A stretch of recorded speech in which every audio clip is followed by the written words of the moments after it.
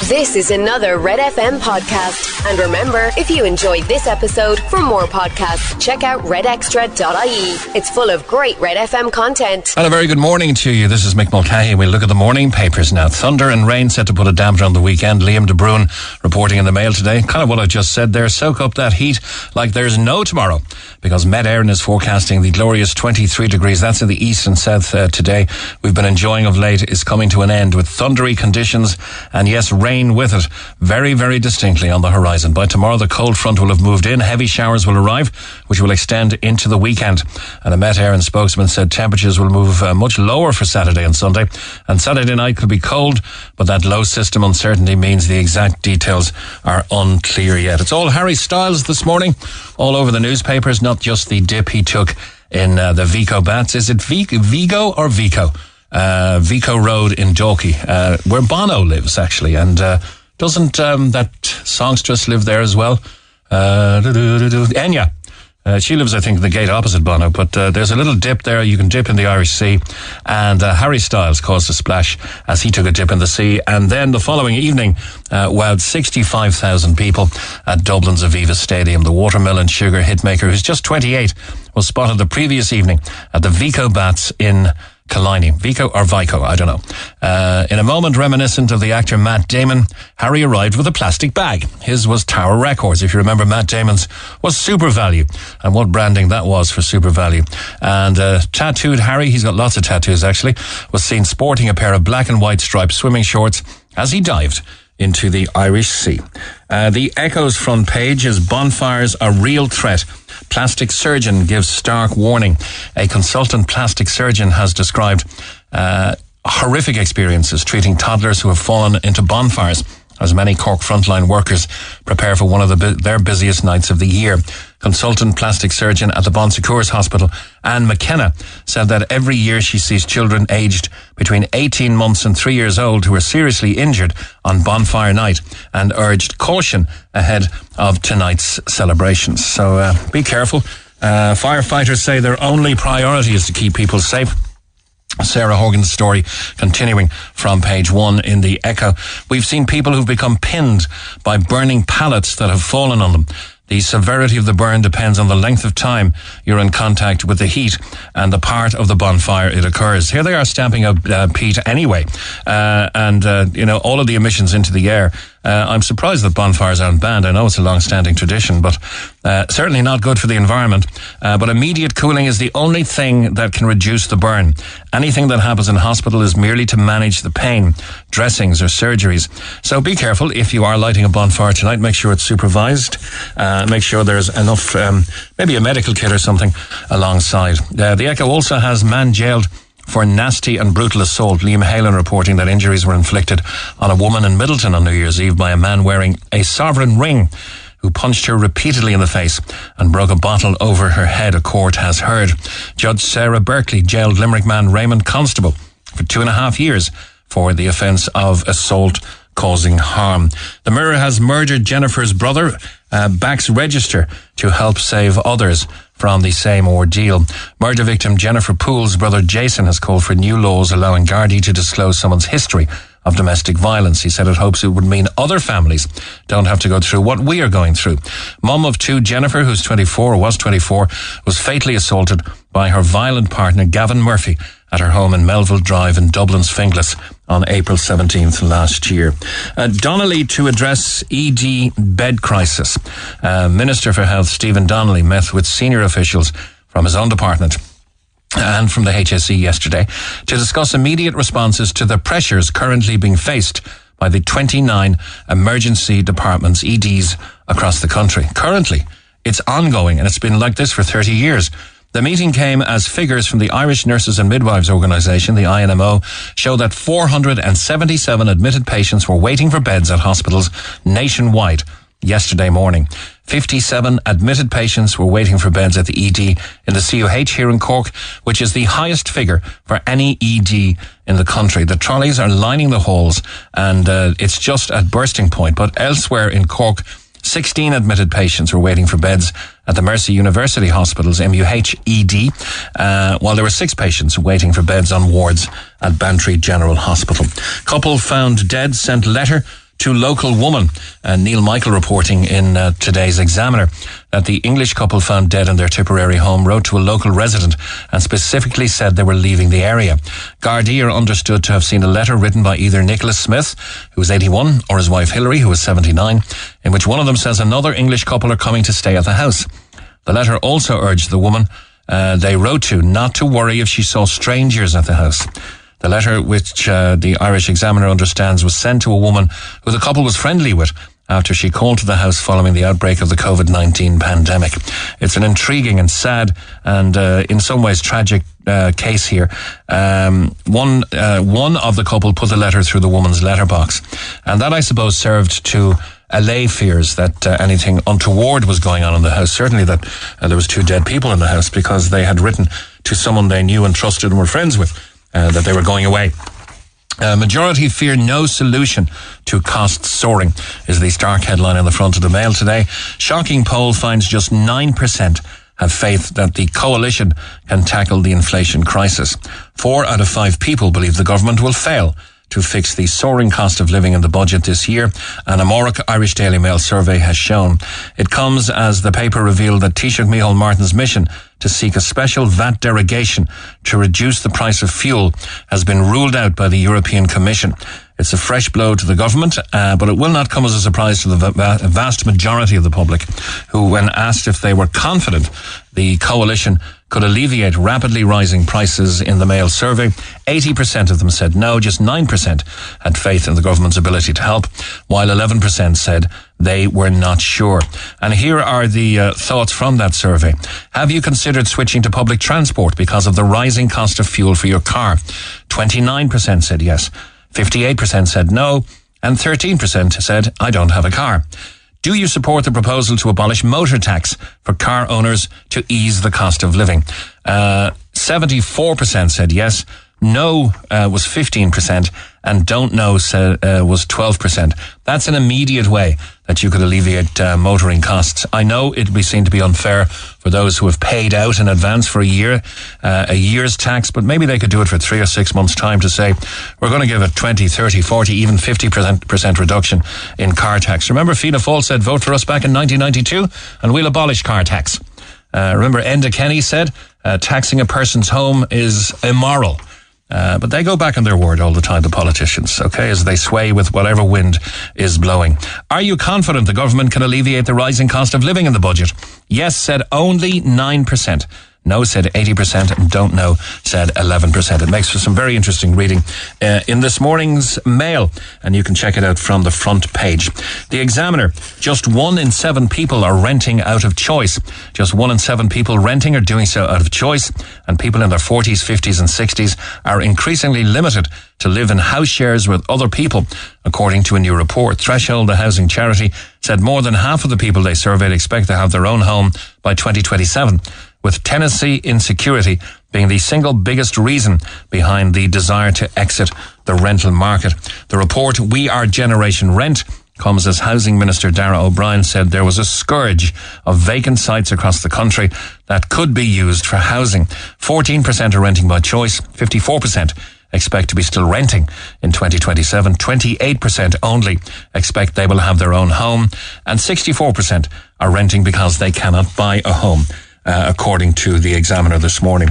Visitors quoted, I saw this 3 or 4 days ago actually, visitors quoted €50,000, actually €51,000 for car hire. That's more than for a helicopter. It's actually more than the car they were trying to rent cost by about €6,000. So you could have bought it, insured it, driven it around for a week and probably got 40 grand back for it. A family from New York were quoted almost €50,000 to rent a van for a 9-day summer holiday in Ireland. Former Leitrim councillor John McCartan said his brother-in-law was quoted $51,353 by Expedia for a 9-seater van and joked they would have been cheaper hiring a helicopter. Car hire prices have rocketed in the wake of the pandemic when many firms were forced to sell off their fleets due to a lack of tourists. Mr. McCartan called the price an embarrassment, pointing out you could buy the same vehicle for around €45,000. He told the Irish Daily Mail that obviously he'd never consider paying such an exorbitant rate. It was a feeling of bemusement and outrage. I Googled to see how much it would cost to get the use of a helicopter, and I discovered for around 200 kilometres, it would be in the region of €3,500 a day, and that would have come with a pilot and fuel. The Ireland we live in. Staff quitting childcare jobs for better pay in McDonald's, says the Mail.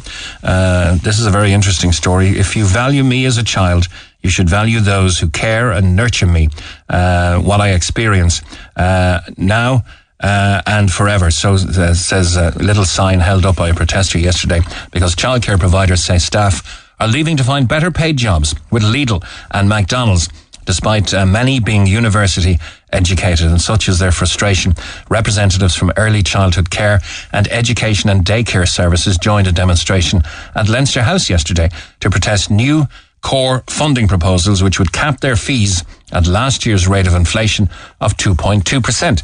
But we're likely to have inflation of 7, 8 or 9% this year when it all plays out. Elaine Dunn, the president of the Federation of Early Childcare Providers, which organised the demonstration, said businesses will go bust if they have to cap their fees. Protesters spoke of how their employees are able to get better wages in supermarkets and fast food chains, despite many being university educated. That protest took place yesterday. Over to the Irish Times, who says top judges and doctors' wages will rise next week by over €20,000 a year. The recession-era cuts are reversed after the government receives legal advice. Micheál Martin on Taoiseach has said it's the law. There's nothing we can do about it. Supreme Court judges will see wage packets rise by 21,147 to a mere 257,872. Top judges and doctors' wages will rise by more than 20 grand annually next month after recession-era cuts are reversed. Meanwhile, at the maximum pay point of the pay scale, the best paid public consultants will have their wages climb 22,972 to their restored level of 252,150. Some people are trying to live on that very increase itself. The government examined whether it was legally possible to stall the increases, but advice from the Attorney General precluded them from introducing legislation to prevent the restoration going ahead. Europe stymieing Micheál Martin's efforts to get a deal done on VAT to reduce fuel prices. Attorney General stymieing their efforts to delay or stall these pay restorations. The timing is not great, the optics are not great, but apparently legally they have to do it. Often your hands are tied, I guess. There's a Mirror front page story about boy B subjected to manipulation. Victim's dad is being buried today. One of the teenagers convicted of murdering schoolgirl Anna Creedle began his bid for freedom yesterday. The Court of Appeal heard boy B was subjected to manipulation and pressure from Gardaí, but the DPP's barrister, Brendan Grehan, senior counsel, said he stands 100% behind the conduct of the detectives following the murder in 2018. A couple more before we get to the phone lines. A kick in the teeth for taxpayers. Assault rap woman flies to Turkey. Legal aid for a woman who flew to Turkey while facing an assault charge here should be revoked, a Fine Gael senator has said. Teresa Dinnigan, 35 years of age, of 18 Greenord, Longford, is due back from Izmir after her bail terms were temporarily relaxed so she can have cosmetic work done on her teeth. Ms Dinnigan, together with two co-accused, is charged with carrying out an assault in a feud-related incident on another woman inside Penny's in Longford Shopping Centre on March 16th. And off to Turkey she went to get her teeth done. And the call now is for her legal aid to be revoked. And that call coming from Fine Gael. It's 22 minutes past 9 now. Good morning from the Neil Prendeville Show. The number one talk show in Cork. If it's happening in Cork, Neil is talking about it. The Neil Prendeville Show on RedFM. And we'll come back to more stories from the morning papers a little later on. If you want to get in touch with the programme, it's 0818 104 106. And if you want to text or WhatsApp, it's 0868 104 106. The weather outlook is not too good. As we have been mentioning, it's going to be mostly cloudy with patches of rain spreading northwards across the country. And okay, to our phone lines we go. And on our WhatsApp phone line, let's go right now. And good morning. Hello, can you hear me? Hello. Akko, do I have the pronunciation correct? Yes. Okay, Akko. Yes, Neil. Yes. How are you? Good morning. Very good. It's Mick, actually, but don't worry. My name is Mick. Okay. Okay. Now, a family from Ireland. A family from Ireland, parents and 2 children, abandoned apparently by Qatar Airways in London's Heathrow. Tell me the story. Yeah. I was with Anne-Marie trying to book the ticket for Suleimania, north of Iraq. So we checked the Qatar airline from Cork to Qatar to north of Iraq, Suleimania. We check it. You do not need any vaccination proof, any PCR test, because you are not going outside the country. Mm-hmm. You're transiting the airport. So after that, we rang their main office in Qatar just to be sure before we buy the ticket. They say you should not have a problem, you will be okay with it. So we bought it with Anne-Marie, and it is 3,500 we paid. We flew from Cork to Heathrow, so there was no problem, there was no check transiting in Heathrow as well. From maybe to fly to Qatar, they didn't let us, and I showed them all the proof. I take pictures from their own website, from the Kurdish, from north of Iraq as well. I show them all the documents. They say, no, you cannot fly. The best option, you have rebooked tomorrow morning and do the PCR test. So I rebooked it for the next tomorrow same time, 5 minutes past 3. I paid £500 over there in Heathrow, Terminal 4.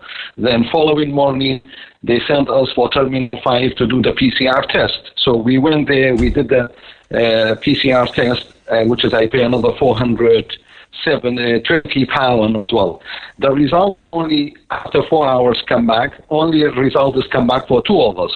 For myself, Akko, the result is didn't come back, and there's no telephone number to call them. So I went back to Qatar information desk and I explained. From there, they called Suleimania. For the Suleimania, they say it is not necessary. It's okay even without any vaccination, even without any PCR test, because here we will provide it on the customer's cost, which is $50. So they let us to go. So from there, let's get back to the start here. The plane was... I'll let you continue in a moment, but I just want to get back to the start. The reason for this trip, which was your first in 7 years, was that you had a family member who was gravely ill, and you were trying to get that to see that family member. So you complied. It seems like you complied with all the rules, confirmed with, which I think, as a Qatar customer service team. You travelled from Cork to London with Aer Lingus. They checked all your documents and issued your boarding passes, not just for the initial flight, but for your onward journey and for your return flight. So you very obviously felt you were clear to go. Yes, they give me all the tickets until Suleimani. Everything was fine, no problem. All the documents required. They are very friendly, very respectful, very happy with them. But when we get to Heathrow, the next flight from the Heathrow, they didn't let us go. But I think the reason, because they told more than what they have over there, because 7 people checked the ticket on the plane over there behind the desk. And it was so busy, more than 20 people. They didn't let us go fly. And they provide the hotel and the meal, everything for them, including me and another family. Okay. It was Qatar's airline's problem. It wasn't our fault. And I had all the documents. I take a screenshot. I show them as a proof. Qatar doesn't need the vaccination or because we are not going inside the country. We're just transiting for 1 hour in the airport. Okay. That's it. That must have been very traumatic for you. They said no. Yes. You have to rebook. And I paid another €570 for us. And they sent me to... I booked it for the PCR test. The PCR test, I did it 8:30 in the morning. Only the result for 2 of us. For 2 of you came back. And doesn't show up. Yeah, and I told them and I explained. They rang Suleimani. Suleimani say, it doesn't matter. We will provide things on customers' cost, which is $50, which is they do that in the first day. But what was the reason? What was the reason they didn't allow you aboard? Did you require further documentation? No. They didn't let me. But what I thought, because it was overcrowded, they sold more than ticket what's the space they had. Ah, okay. There was no space. But what they did, so they sent all the people, which is they sold it from Qatar themselves. Which is we booked it was on American Qatar website. Yes, but you would have had your boarding passes. You would have had your boarding passes printed earlier in Cork Airport. So they should have known you were coming at least. I did it, but they didn't have the original one. Mm. Yeah, I did it. I was over there 4 hours before. Very early in the morning. They didn't have the original boarding ticket to print. They only have I don't know, some paper issue, something's issue. But anyway, they give me the boarding over there. They give me the boarding, all of them, all through. Okay, tell me what happened after you were denied boarding, Akko. It's not a great line because it's on WhatsApp and there's a bit of a delay. When I was delayed, so for the next planes, so I spent 520 for the new ticket. I spent 420 for the PCR test, but we only have 2 of them. Myself was missing. I didn't get a result, and I told them and I explained to them. I say I supposed to be there to see my cousin. She's already passed away, and not delay more than that. They called Suleimania, and Suleimania give them the okay. Say it's okay. He can come. We will do it here for you. Okay, so while all this was going on, your loved one passed away. Yes. And then the flight in Heathrow was delayed another 5 hours because some technical issue over there. Then I missed another flight in Qatar. I'm in Qatar now. I missed another flight. They delayed me for another 10 hours. They didn't provide any room, any things like that in Qatar. So I have to raise my voice again here. I was fighting. I was shouting. There's another 25 people here, all gathered together and something. Finally, then we push them, then they give us some place to sleep after 48 hours. Okay. So you were denied any customer service support, you claim, and despite more than 2 hours calls to customer service. And it's impossible, I think, to understand why others who refused boarding had their flights rescheduled. They had accommodation provided. They didn't. Even in London, they didn't give it to me. Even in here this morning, I was here at 1:30. They didn't give it 1:30 because the plate is delayed. And one pass you to another, nobody's responsible. You cannot see the supervisor, you cannot see the manager. So would you contend that being left in the airport overnight, that you were bullied and being forced into pay for more tickets before being allowed to continue your journey? Yes, I was sleeping in the airport. I didn't have no bed. And there's a people before me, I take the picture, have the record, they provide them the meal and the hotel as well. Okay. But they didn't give it to me because what I did, I just tried to fight for my right. For that, they just ignore me. And when are you coming back to Ireland? Are you in the Cork area when you're here? Yes, I will be in Cork again. On 11. Hopefully next month. Well, we're looking forward to giving you a welcome back anyway. What do you do here, Akko? Yeah, thank you very much. Thanks a million. Okay. Not a great line. And listen, thanks for coming on anyway. And that seems like a very, very sad situation. Thank you, Akko. A family from Ireland, originally I think from Qatar, because that's where we're calling Akko.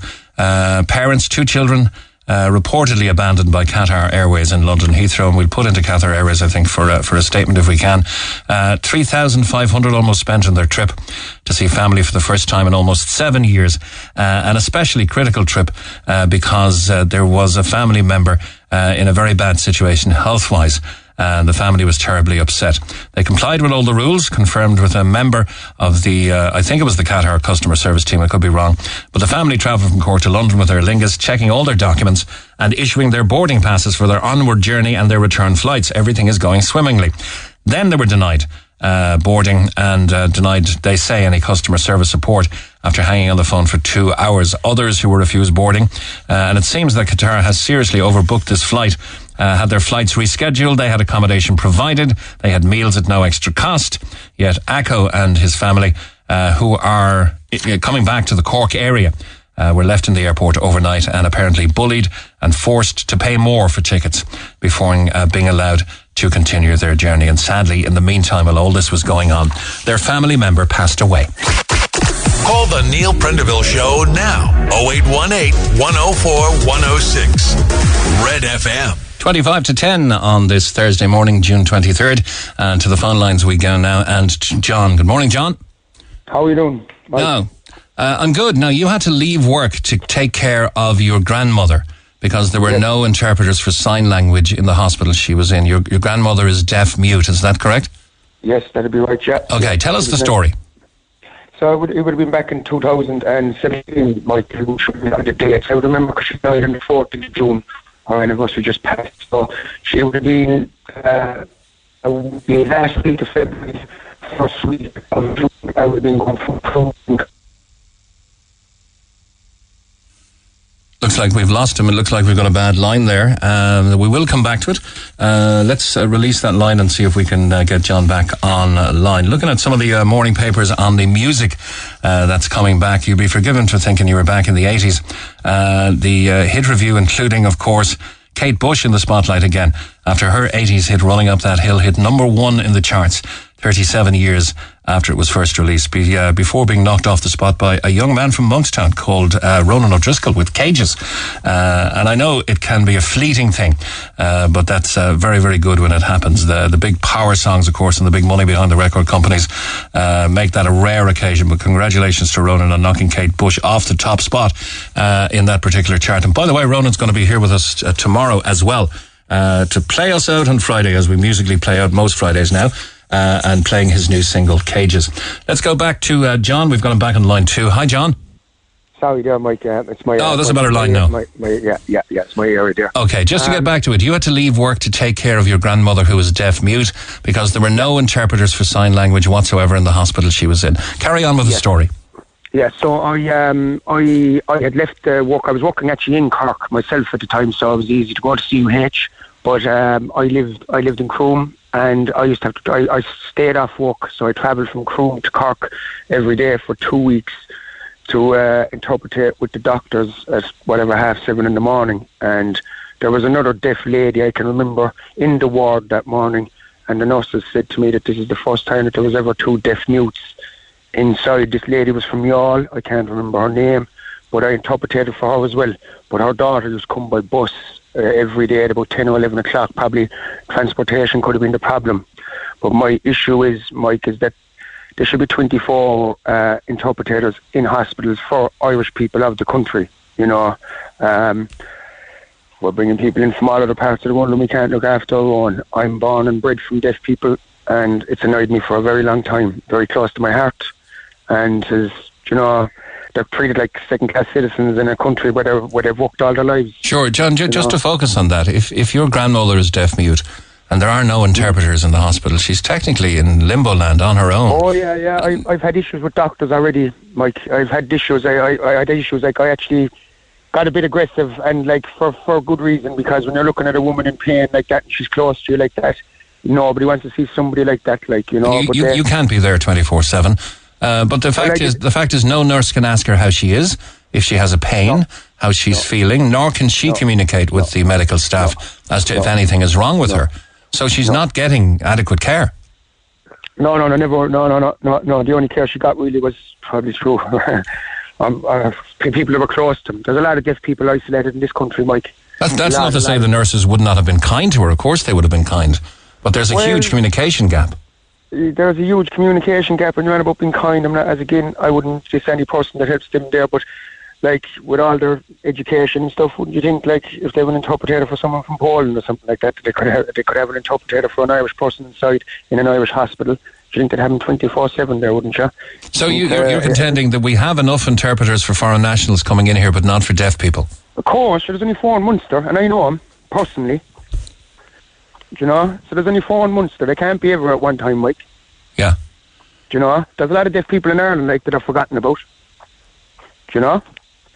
You know, there's a lot of things, like, the list goes on really, but people go around and they call deaf mutes, they call them another word they're not even going to mention the name. They call it's spelled D-U-M-B, and by any means they're far from that. Of course born not. from them people. Both my parents were deaf. You know, they gave me a gift by giving me sign language. By right, it should be taught in schools. You know, you found national schools, they have interpreters inside for them.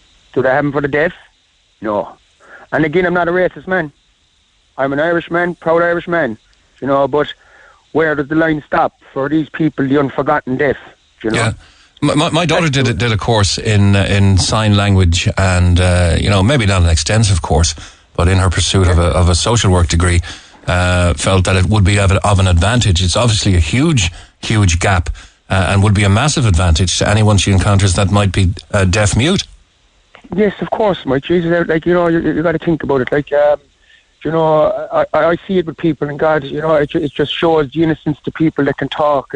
Like my mother there, but like I come from deaf myself, as you told you. Both my parents were deaf. I have relations that are deaf, but and I know a lot of deaf community. But some people don't really realise to the degree what deafness is, because people come up and talk to my mother, and they think that she's going to talk to her back again. Like, I shouldn't be laughing really, but you know, see it over the years. I try to explain that she doesn't understand what you're saying to her. Like, you know, but would your mother have developed lip reading techniques and abilities? Only to a certain degree, you know. Like, if you were saying, like, how they say to you, the dirty words, like, she wouldn't give an old slap foot. Like, she don't like them kind of things. But she wouldn't be a fluent lip reader, no. But I know some deaf that would be, but my mother not so much. You know, my mother uses the hearing aid now, and she'd be able to hear us. But my mother's nearly 80, you know, Mike. And, she does know. Well, on one side of the scale, at the upper end of HSE operations, when Tony Holohan was giving out the national COVID figures every night, and it became kind of magnetic listening and watching, there was always a facility to have that information available to the deaf of Ireland. And at the other end of the scale, at the coalface, if you like, at the point of care, there's a huge deficit, and deaf mute people in hospital are in that void. Yeah, definitely, and isolated from people. COVID have made a lot of deaf people frightened. You know, like, to be honest with you, there's a true saying, no news is good news, but I actually had to tell my mother to stop watching RT, but she wouldn't, because it was frightening them, like, well, in a way, like, you know, it frightened them, because I'd be talking to a lot of deaf through FaceTime now, which is a great thing. That's probably the best thing that has come for the deaf in my lifetime, and has seen them being able to communicate through FaceTime, you know, and that's been a real ground opener for the deaf of Ireland, because a lot of them don't drive, a lot of them are getting of age now that they're not able to drive, but they need more than that, Mike. John, I think it's also important to differentiate. There's a big difference between an interpreter for foreign nationals, which is needed if people are fleeing from oppression and that. There's a big difference between that and a sign reader. Oh, I know there's a big difference, and again, as I say, they're entitled to that. They're very entitled to that. I've nothing against people coming into Ireland and going to work here. I know my mother and father worked all their lives, Mike. My father worked in the Golden Bed for 30 years and Nains for 10. My mother worked in the Deer Park Hotel. My mother never went off the system. Now I need the deaf people that I know. My cousin Patrick works in the meat factory for the last 33 years, and again was in Nains before that. Never has went off the system. But what's there for their mental health and X, Y, and Z? They're not going to turn around and tell them things that are close to them about their private lives. There's none of that for them there. You know? Whereas, you know, unless they have money, a lot of these deaf people don't have money. You know, I don't need to get on. But the nub of the issue here is that if an Irish citizen is deaf mute and is in hospital, and there is no means of communication between that person and the medical staff, then there is a deficit of care, and there is a duty of care in the state to fill that deficit and provide. Now, I'm not sure how long it would take to train up people in sign language, but I don't know. Listen, if they're educated enough to go to school and become doctors and nurses and go to college and stuff, one little thing there's going to be in signing while you're going through in the 4 years and 5 years of the training. It wouldn't take that long to do sign language. I'm doing sign language before I was talking, and I just don't remember because my family members taught me. So I was doing sign language before I could even talk to you on this phone as a kid. You know, only I can't remember because I was born around it. John, can I go back to your youth and being born to deaf parents? How did you begin to communicate in the world? How did they communicate with you? Before you had communication skills, when you were a baby. I got to tell you now, Mike, and this is from the bottom of my heart, I had the best upbringing from two of the best loving parents ever. I never wanted for anything. My father was so loving. The nuns of Charlotte back in that time now would have been late 80s, would have given him a classroom every Monday night, and the amount of people from my local town that used to come and learn how to do sign language. So I would have learnt a lot there, and he would have learnt me a lot at home personally, one-to-one with his best friend Jerry Ledger, which has passed away since as well. The two of them passed away, but they would have taught me a lot of sign language, and my brothers, so on. And your language ability, where did you learn? Was it Irish or English you grew up with? Well, I tell you, my relations, my father's sister, God rest her soul, and her daughter, other family members from my mother's side as well, they were all of help, really, It was a very close-knit family, which we still are, so thank God. But there was a lot of help from the family, big help, and friends. It was a close community. The deaf is a close community, but I found COVID as well as probably changed a lot of things for the deaf society, I think, in a way as well. My mother, as I said, there's a doctor in Dublin, his name is Dr. Collins, and he sees deaf people, but you can only be between the ages of 40 and 60. So what happens to the people that's between, from 5 to 39 and from 61 to 80? There's nothing there for them. He sees people between the ages of 40 and 60? Yeah, that's all he can see. That's the only age group he'll see. That's very strange. There's nothing else in from as well. So I've been talking to CDA this morning, which is the Cork Deaf Association. I was talking to him before I called to this morning, and one deaf guy is thinking about going to England, because in England or in Northern Ireland you get free electricity, free house. Now I know I shouldn't be laughing by saying this, but this is an Irishman in his own country. This is what annoys me.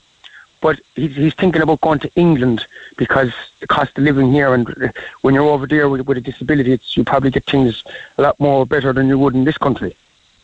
Okay.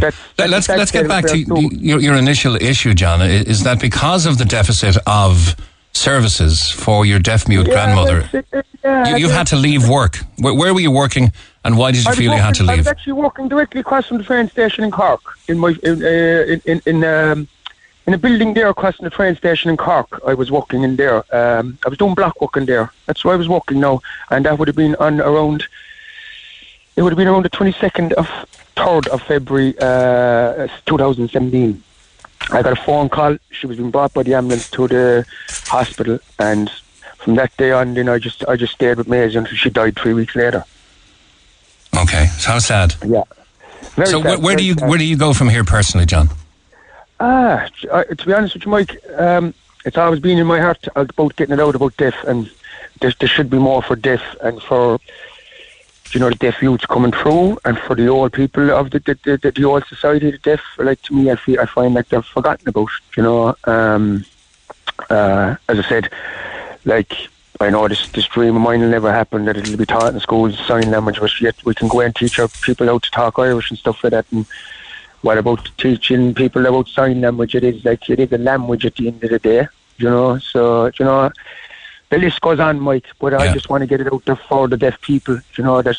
It's a valid point. It is a language, in some places, not in all, of course, and there are people who will cling with messianic devotion to the Irish language, but in some places, having sign language could be the difference, especially in a hospital, between life and death. Of course, you've said it, Mike, of course, and you look at English shows there, or like shows in the north, every show that's on, whether it be a kids' programme or an adults' programme, they have an interpreter down in the corner. You only get an interpreter here on the news at half, or my mother watches it, which would be after the 5:45 news, the sign language news comes on. You should only get it once a day, Yeah. There's a lot of things as well. Look, the deaf needs to be made more awareness in this country. The deaf mutes are, for me anyway, definitely. Well done, John. You've put your point across very well, and you've certainly focused on the lack of sign readers and the lack of proper communication channels for the deaf mute in hospital, which leaves them in a completely unfair void. And I thank you for coming on. Yes, Mike, I'm very thankful for taking me too. Not a problem. It's been a pleasure. Thank you, John. Michael. God bless. Thanks. Bye-bye. Bye-bye. Now, the Chemical Brothers have cancelled their gig at Musgrave Park in Cork tonight. A statement from organisers MCD and the group themselves on social media on Wednesday evening said the Chemical Brothers are sorry to announce they've had to reschedule their show at Musgrave Park in Cork on Thursday, June 23rd, due to illness. The show will be rescheduled to 2023. The Chemical Brothers, of course, are the veteran British electronic duo Tom Rowlands and Ed Simons. They were to kick off their second batch of summer gigs at the Cork Rugby Stadium, followed by Lewis Capaldi, who's coming in on Friday night, Dermot Kennedy on Saturday night. And the promoters of the Chemical Brothers and gig in Cork say a new date will be announced in due course. The group had originally planned the gig for June 2020, but the pandemic had pushed it back to 2022. But, however, if they'd left it at illness, it would have been fine. But then they said members of the band and crew had COVID. But the British duo had this week announced an appearance at the Glastonbury Festival, which is tomorrow night. And a string of summer dates across Europe are also planned. And at the time of going on air this morning, about an hour ago, there was no word yet on whether any of those performances would be affected. We've tried to contact MCD as well. Ticket holders will have the option of seeking a refund or holding on to their tickets for a future date. So let's see if they play in Glastonbury tomorrow night. They had confirmed a set at this weekend's Glastonbury Festival following rumours of their return. The electronic duo have been tipped to fill one of the various to be confirmed slots at this year's lineup. But I think that was confirmed during the week. George Ezra also looks to be playing in the Sunday afternoon slot on the John Peel stage. John Peel, the man who responsible really for discovering Thin Lizzy. Now this has yet to be officially confirmed. If they'd left it at illness, they might have got away with it. But now that they've brought COVID into it, I wonder will they actually appear at Glastonbury tomorrow night. Paul McCartney, of course, on his 80th birthday week, will be the headliner at Glastonbury. Talk to Neil Prendeville now. 0818 104 106. Cork's Red FM. And to Ian on line 2. Good morning, Ian. Welcome to the Neil Prendeville Show. You're saying the Pet Shop Boys could play an extra date there? It'd be wonderful if they could, but unfortunately, obviously, that's not going to happen. How did it go last night? I saw one detractor on Facebook actually about the gig.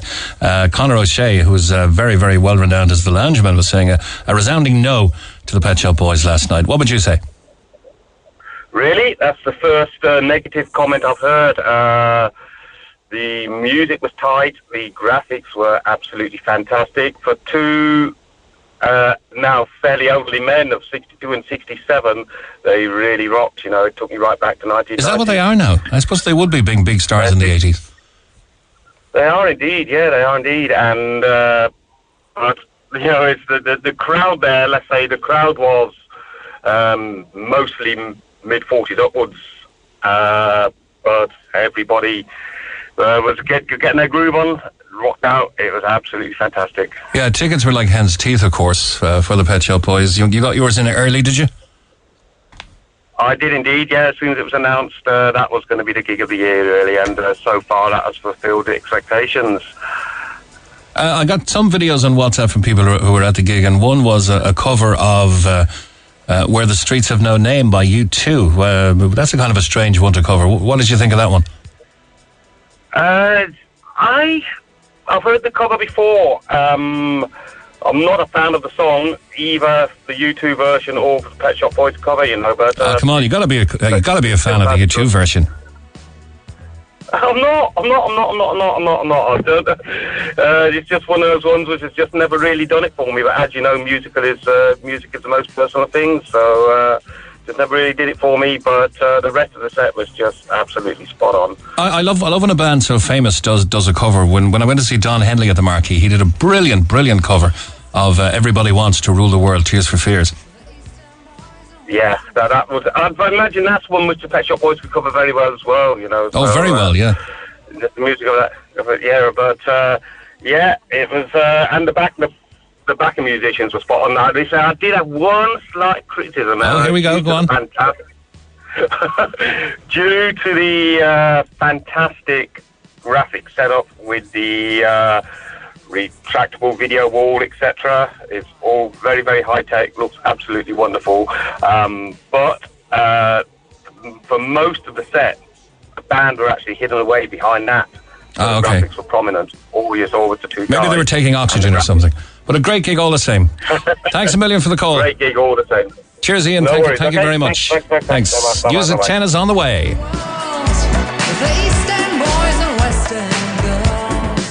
I'm Rory. And I'm Valerie, and you can join us for the very best in local, national and international sport every weekend on the Big Red Bench. That's the Big Red Bench, every Saturday and Sunday from 6 on Cork's Red FM.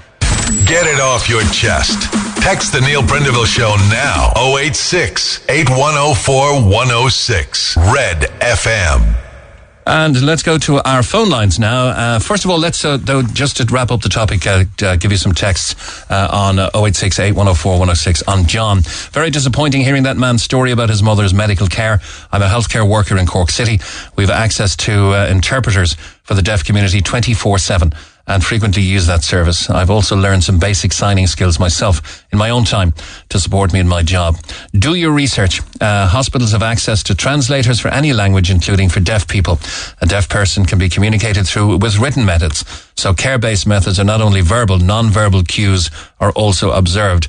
Have you researched how much has been spent on translators or sign language last year by hospitals before you say it's not used or people don't get proper care, as you stated? No, we didn't research it in any great detail. We took a call from somebody who had to leave his job because there was no adequate translator in sign language, that is, to communicate with his deaf-mute grandmother, whom he's now minding. Now to line 2 and to Jerry Buttimer, a member of the Oireachtas Transport Committee. Jerry, good morning. Good morning, Michael and Mick. How are you this morning? Very good. On a lighter note, before we start off, any Cork slang that you would have grown up with and are very fond of from your youth? I was going to start by saying that I'm weak for Cork Airport. How's that? I'm weak, bye. All right. One of my favourite ones, actually, and I love doing it, is I will, yeah. And I, as a former school teacher, it was one that I always loved hearing was I will, yeah, or, I think the Cork slang, and you said it very well there, you can do with 2 or 3 words, you can have everything about somebody, and it's brilliant.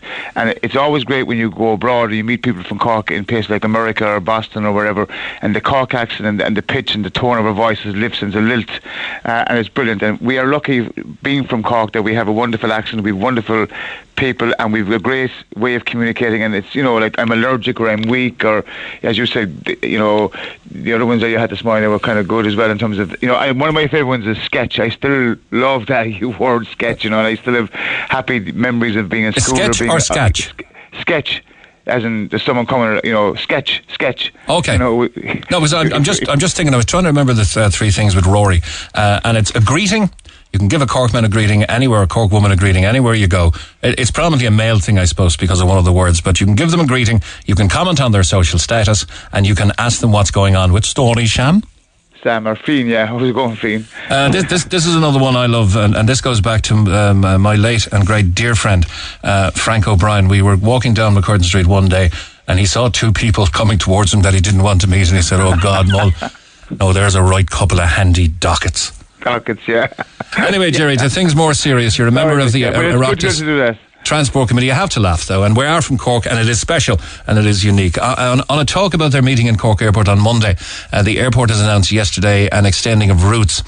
Should we be demanding more routes from Cork to take the pressure off Dublin Airport, do you think? Well, I think the answer is yes. And in the fairness to Cork Airport, they have a dedicated aviation business development team, and they're doing a huge amount of work. And as you know, and as your listeners will know, airlines make decisions based upon the commercial basis, whether they have sufficient demand, the viability of the route, the yield, and the potential passenger usage. And for me, and I think if we look at what happened, not just in Dublin Airport in recent times, but what's happening in the world aviation, we must put in place a recovery scheme for aviation that takes on board the importance of airports like Cork. And then that means 3 things for me. One is that government must intervene in terms of its aviation policy and realign, insofar as they can, passenger numbers out of the main airport, Dublin. Then secondly, the Regional Airport Development Fund, which this year for the first time was able to be used by Cork Airport in the context of the capital funding, which was used in Cork's case about electrical substation, and we've seen the new runway in there. So I think that the funding under the Regional Airports Programme must be retained for airports like Cork to allow Cork Airport to be able to compete. And I recognise, and I hope people understand, that we'll never be like Dublin or Manchester or Heathrow, but we can have an airport that is very successful, that will build upon the growth that it has by being able to attract airlines to use Cork. I believe some of the major American airlines have written to the DAA saying that maybe the pre-clearance might be in danger now because of the overcrowding there. Cork as a pre-clearance area for certain areas of the east coast of America might be an option. But that aside, the DAA patently can't run their own show in Dublin. Why should they be in charge of Cork as well? Well, I think for a number of reasons, Cork have benefited from being part of the DAA, and we've seen how Cork Airport is able to compete in terms of its growth of its passenger numbers, from 2.7 million to 2.5 million that period before COVID, and since COVID, we've seen Cork rebound better than Shannon, and historically, Cork has always been competitive, and there is a piece of work for the aviation regulation CAR in terms of its determinations around charges in terms of Cork versus other places. But I think from a Cork perspective, we've done well under the DAA. We've seen investment. We've seen our own, operations at the airport, whether it's security, whether it's staffing, whether it's baggage, is quite good. And that is under the DAA umbrella, remember. Mm-hmm. So Cork, with its own aviation business development team, is working quite well. What we need to see happen also now is to have a member, and it's not about just Cork, it's a member on the board of Dublin Airport Authority from Cork. We're talking about a region here, and under Ireland 2040, Cork is that second place as the counterfoil to Dublin. So we must make sure that in terms of the management and the structure of the that Cork Airport, not Cork Airport, but Cork the region, has a voice at the table, and it's important that we do that. I don't subscribe, and I've come on a journey myself to make around the use of Cork in terms of being part of the DAA. I think Cork has benefited from being part of the DAA. I think we've done quite well. We've seen investment in the runway, in the terminal building, in different pieces of it there. So I think what we must do, like for example, let me give you an example. Dublin Airport has given, in terms of investment, 40 million to Cork Airport in terms of the last number of years over baggage systems, runway, electrical substations. So without that, Cork Airport would be debt-laden and we would be struggling. So Cork independently and without that source of income like Shannon has would not be able to do that kind of investment, and we must remember that. But what we can do is we can leave our influence, and we have the Taoiseach, the Minister for Public Expenditure Reform, and the Minister of Foreign Affairs in our city, in government at the moment. We can leave our government to take away some of the aviation transport from Dublin to Cork, and that's something we must press upon. But also then we can't just dismiss the airlines. Like Aer Lingus, post-pandemic, with Emerald, haven't yet come back to the table, in my opinion, to make strong responses to Cork in terms of where they can fly out of, in terms of, what I'm saying is Aer Lingus haven't come to the table to give us better options for flying out of Cork yet, and that needs to be put to them as well. I once asked Pat Dawson, in his capacity as head of the IATA, the Irish Airline or Travel Association, Irish Association of Travel Agents, could he honestly answer if more people were leaving for business and pleasure from what we loosely call Terminal 3, Patrick's Quay, or from Cork Airport? And he said, I honestly couldn't. So there was a policy of feeding into Dublin to keep their long-haul flights full. If we're to counter that policy, or if they need us to take some of the pressure off to be more generous to them, then we're going to need proper connectivity with the big hubs of Europe. And those are Paris, Charles de Gaulle, which there's not bad connectivity to. Now we've KLM and Aer Lingus flying into Schiphol in Amsterdam, so that's not bad. But we're going to need something regular to Frankfurt, and we're going to need something regular to Istanbul. Istanbul Airport is one of the nicest and most modern in the world now, and it's serving as a huge hub as well. And we've no connectivity there directly, I don't think, anyway. No, and again, you've hit it in the nail, and we have good connectivity to the two of the airports you spoke to, and Frankfurt Hahn is one we should certainly be pushing as well. And I haven't given consideration personally to the Istanbul one, and I have used the airport as a hub airport, flying to other places as part of my role with the OSCE. But you are right, it is about connectivity. It is about, not just the dominance of Dublin in the aviation industry, but it's about encouraging passengers to come out to come out and use Cork. And for example, like we have Frankfurt in Cork, as you know, as well. And I think, to be fair to Cork Airport, Mick, they have been very proactive in terms of the business development plan, and Lufthansa is a new, acquisition with Frankfurt. We've seen Vueling, which are a new player in the market. I would hope we can get more of Vueling in Cork. Ryanair, yesterday we had 35 years with Cork Airport. But for me, we have to look at the whole of Cork Airport, and I keep going back to this. We have 2.07 million to 2.59 million passengers in a 4-year period. Post-pandemic, it's taken off again. And yes, we would all like to see more passengers using Cork Airport, more flights out of Cork Airport, but that's down to airlines as well. And it's also then about the aviation policy of government, and that's why I've asked, and I know on Monday we have the Transport Committee coming to Cork Airport as part of our series of engagements to speak to the airport about how we can help assist in route development and route retention. And that's an important point that, as I said, and I keep coming back to this point, Mick, the regional airport funding is pivotal for airports like Cork now to allow us in emerging from COVID to be able to deliver on not just the capital projects, but on the whole issue of route development and retention. That's something we need to encourage. And then the other part that I would like to see happening from government perspective is that the tourism bodies would look at, with Transport Department, how we can boost Cork. And you made a good point there about the hub.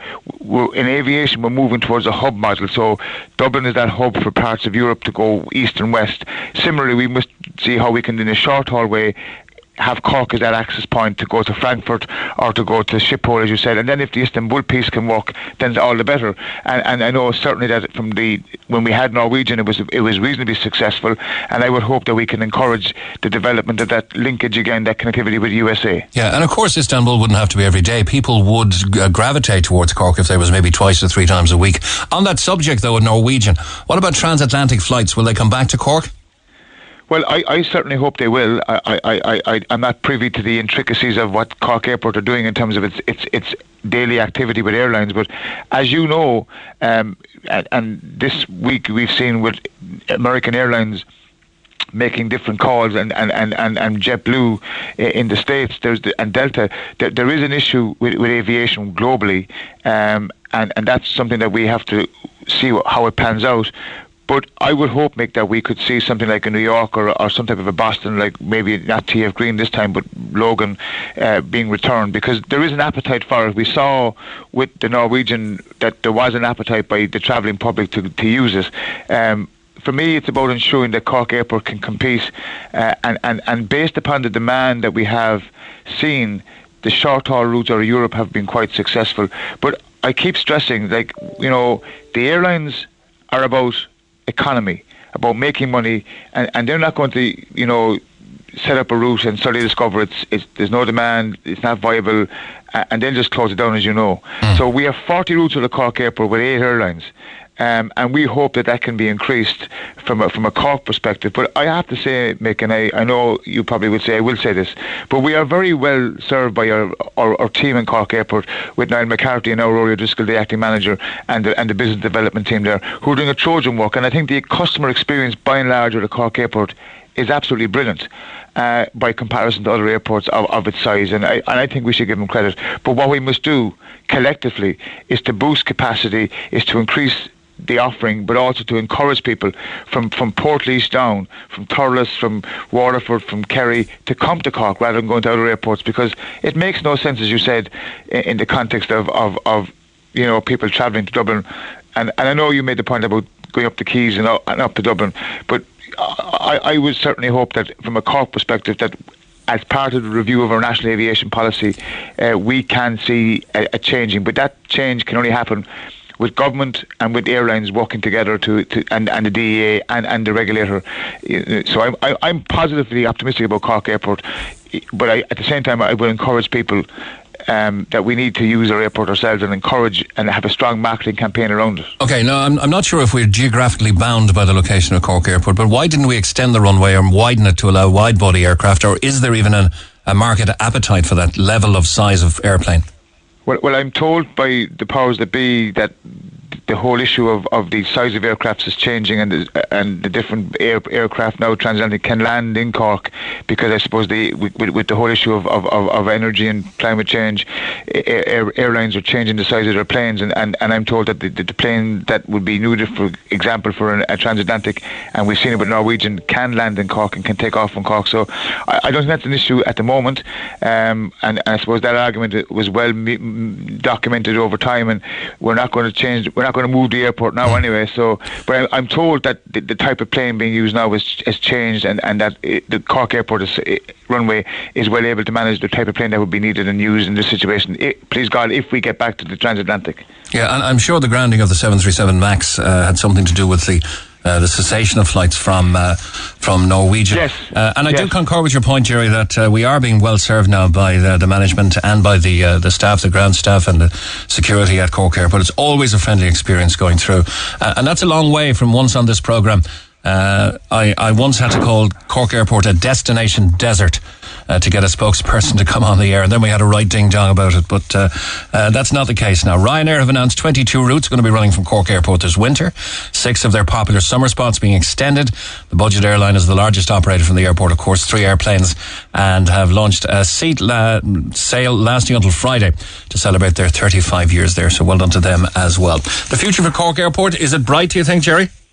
I think it's positive. Like, going back to your transatlantic piece, like the planes, that we would need for the East Coast can use Cork.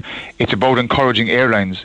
And I suppose, Mick, we're in the middle of a war in Ukraine, which has had a profound impact on travel for a part of the year. We've an energy crisis. We've climate action. And they're all part of a moving piece of a jigsaw in aviation. But there is pent-up demand, as we see now, post-COVID, for travel. And what we must do now collectively is, from a government perspective, is to try and reflect in our aviation policy that we have more than one airport. And Dublin Airport has a huge offering. And there's part of it that we can change in terms of its hub piece around, east-west as being that destination for people as to transit on. But what we can encourage is airlines to come and use Cork through airport charges and through incentives like government have given already to the airports. And I would hope that as part of our review that we can accentuate the need for our regional airports to be supported more. And I'm unapologetic in supporting Cork Airport. Historically, as you said, we've had issues, but now we have a very robust, strong team running the airport with a wonderful staff, and the experience of customers and passengers is quite good. And what we must do now is to ensure that we can, promote and encourage airlines to come and say, well, look, we can use Cork Airport as that hub destination, as that airport on a point of connectivity elsewhere as well. So that's part of what we must try and all do. Okay. Not to be too unkind to Dublin Airport, but it has to be said, Jerry, Terminal 1 at Dublin Airport is an absolute kip. Well, it's not as image friendly as Cork is, but look, to be fair to the staff in Dublin Airport and to the management, they're doing their best, and I think I'm not trying to defend the indefensible here, but if you look at Heathrow Airport, Gatwick, look at what happened in last weekend. It was a holiday weekend in America. There was chaos in airports, and it's happening all over the world. What we must do is to ensure that, yes, you are right, the offering is customer friendly, and nobody wants to see what happened in Dublin Airport a number of weeks ago. It's unacceptable. But I think, to be fair, we were out as a committee with Dublin Airport. We met them. We had them in the committee. It has improved. Again, Mick, part of the difficulty is airlines too are cutting staff as well, and they haven't had, they had issues that weekend about the drop and collect and different things with baggage handlers and so on. So, look, it's something that we have to get right, because it is, as you will say, it is the offering that comes in when you arrive in Ireland and your bags are missing. It's not a great start, or your flight is cancelled or delayed. It looks and sounds awful, and then the experience of having to queue like what happened that weekend in Dublin. Like, if that was you and me, I would be so stressed and frustrated. I would be really unhappy, and that's why I think it's important that, as you said, that airports come on programs like yours and are able to take questions from listeners and travelling public. Well, we have one for you, Jerry, very quickly. Yes. It's not a difficult one, I'm not sure if you can answer it. Anne, good morning. Hi, Mick. Yeah, we used to fly to Bristol when we were going over to our daughter and son-in-law in Devon. Okay. Now, Stobart used to fly for Aer Lingus, but that they took that flight off during the COVID, and there's no replacement. We had to go to Dublin in May for our grandson's wedding, and it's crazy. Okay, crazy. That would seem like a viable route if Emerald, as Stobart has become, were to bring it back, wouldn't it, Jerry? Thanks, Anne. It would, and I made that point, Mick. Yes, Jerry, go on. You there, Jerry? Sorry, Jerry, we lost you there for a second. Carry on. Oh, we seem to have lost Jerry now as well. Okay, well, let's leave it there, shall we? And we'll come back to it at another time. But to finish up this segment on Cork slang, I had a lovely little mail in from JP in Fitzy's bar, wonderful service, wonderful staff in Crosshaven. A guy called Ian Armstrong, he says, has a Cork version of Scrabble. Check it out. It's very good. Maybe we should put this up on our social media. It's called Corkable. It's not called Scrabble, it's called Corkable. Let me read out the words that are on here, okay? Langball, Norrie, Fla, Lasher, Fiend, Decent, D-A-Y-C-E-N-T. Of course, Langer's going to be in there. Raza, or Raza. Bazzer, haircut. Gatch, Hopper, Dope, Banjaxed, Gooza, Gawk, Spoofer, a Funt. That's a kick up the behind. Haunted, and very, very many more. So best of luck with that to Ian Armstrong. It's called Corkable. I'm not sure if it's a game or just a bit of a spoof, but it's there anyway. And a couple of more we came across. Daw Fake. I once had, not an argument, but a discussion with Liam Heffernan. Remember, he used to be Blackie Connors in Glenroe about the word Daw Fake. Is it Daw for fool and fake for forgery? A fool's forgery. He contended no, the Irish is gaw fake, that you'd have to have two looks at something, that it was a gaw fake, really. A daw fake is a counterfeit. He's after daw faking an ID to get served. And often heard, my dad was often doing carpentry, and he said, we will have to daw fake that. The other one was, I'm fled out from work. I remember Neil Tobin using that to great extent. That means I'm exhausted. I'm fled out from working so much. Talk to Neil Prendeville now. 0818 104 106. Cork's Red FM. And good morning from the Neil Prendeville Show with Mick Mulcahy. These 6 routes, by the way, that'll be extended from the summer from Ryanair are Milan, Bergamo, Bordeaux, Venice, Pisa, Valencia and Faro. They'll be running twice weekly, except Faro, which will run 4 times to the Algarve in Portugal. They also recently announced 2 new twice weekly winter routes going to Rome and Newcastle. That season from Cork starts from October and will run through until March 2023. In total, they say there'll be 119 weekly flights through the period. And there's been a growing call for the government to refocus national aviation policy on Cork Airport so that it can work in tandem with Dublin Airport. The CEO of Cork Chamber, Conor Healy, says they're concerned about the dominance of Dublin Airport on Ireland's aviation industry. In recent weeks, thousands of passengers travelling through Dublin Airport have experienced long delays and queues, with many thousands missing their flights due to staff shortages. This has led to calls for routes to be transferred to the regional airports in order to ease the pressure on Dublin. One person very much against that is Reggie from the Blackrock Road. And I would encourage you to find that item on YouTube or wherever. And bringing more people from up the country down to Cork Airport, you will in your hole, he says. Speaking to Red FM News, though, Cork Chamber's Conor Healy says it's a huge opportunity for Cork Airport. And I quote him here, there's an opportunity now to refocus our national policy in terms of aviation. Dublin Airport is really important airport for the country, a major hub and a global airport, but has become too predominant in the context of Irish aviation, and that's not necessarily good for the economy as a whole. If you look at Cork Airport, where we have significant capacity available, a relatively new airport with infrastructure in place, many routes and many of those airlines could in fact have operations operating out of Cork as well as Dublin. And a texter wants to take me to task for not being challenging enough to Jerry Buttimer. The paltry amount, they say, of people going through the airport is not good enough.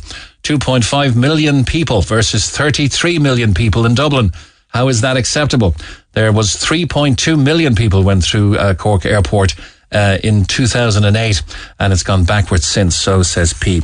I'm always interested in travel and airport issues, so if you've got anything to relay, please do so on 0818 104 106 or by text on 086 104 106. And one final topic on travel for now. People don't have to travel for a full week, says Anne. Therefore, they could travel more often out of Cork to city breaks, like 3 or 4 nights. What about in the autumn to Rome or Venice or Faro and keep our planes full in Cork? To be honest, the travel agents could also do more advertising and make people aware as well. To line 1 and Michelle. Hi, Michelle. Hello. Hi. Now we're back to the hospital issues, and unfortunately, you lost your aunt almost 4 weeks ago. So our sympathies on that. Thanks very much. My aunt Christine, she had Down syndrome, and she lived a fantastic life. She loved life, loved parties, everything. But unfortunately, in December 2020, she was out actually visiting her brother and family before Christmas, and like that, there was lockdown, I think. Well, I don't know about lockdown, but anyway, there was restrictions, so you won't be going out dining, so they had her down for a bite to eat and a few drinks, and she came home that night and she vomited. And that was the start of Christine's illness. We thought it was just kind of once off, after heavy food and a few drinks and whatever. So obviously there was all lockdowns. You couldn't get a doctor's appointment, nothing for a long time. And we let it go, and it was very, what's the word? There was no, sorry, no, I can't. Empathy? No, it wasn't consistent. It was very random when she was getting sick, so we couldn't put it down to anything. Oh, sorry, I thought you were talking about. Yeah. Okay, I have you now. So, so was she misdiagnosed? You were saying? Well, by the time I brought her to the GP was April of 21, and then he obviously referred her straight away because Christine would be relatively well normally. So obviously this wasn't normal for her. And we got an appointment, I think it was for May 21 in the Mercy, and that was cancelled. You're in the midst of the pandemic now, of course, as well. Yeah, so we were like, fair enough, look, obviously because of COVID, and it got rescheduled, I think, for August. The day before her appointment in August, I got a call to say the appointment was cancelled. So obviously she's getting sick now, nearly 8 months at this stage. So I was like, no, look, she needs the appointment. So I understand you cancel it, but I need a new appointment now. I'm not coming off the phone without an appointment. So she was like, look, I can't give you one. You'll have to ring out patients. Rang out patients. They were like, no, it has to be the secretary. Was back onto the secretary. So back and forth between the jigs and the reels, I got back on, and she said, look, you can keep the appointment for tomorrow. So we went in August, and we met with an understudy, and they were like, gave the ins and outs. She was losing weight at this stage, vomiting quite a lot. I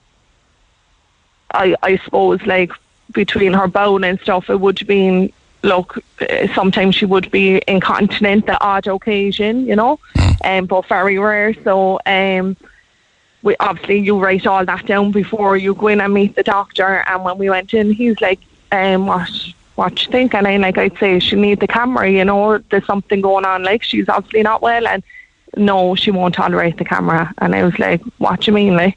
And they're like, no, she won't tolerate it. And I was like, well, sure, like, if it was me or you, that's what would be done, so why can't she? No, they just kept saying she won't tolerate it.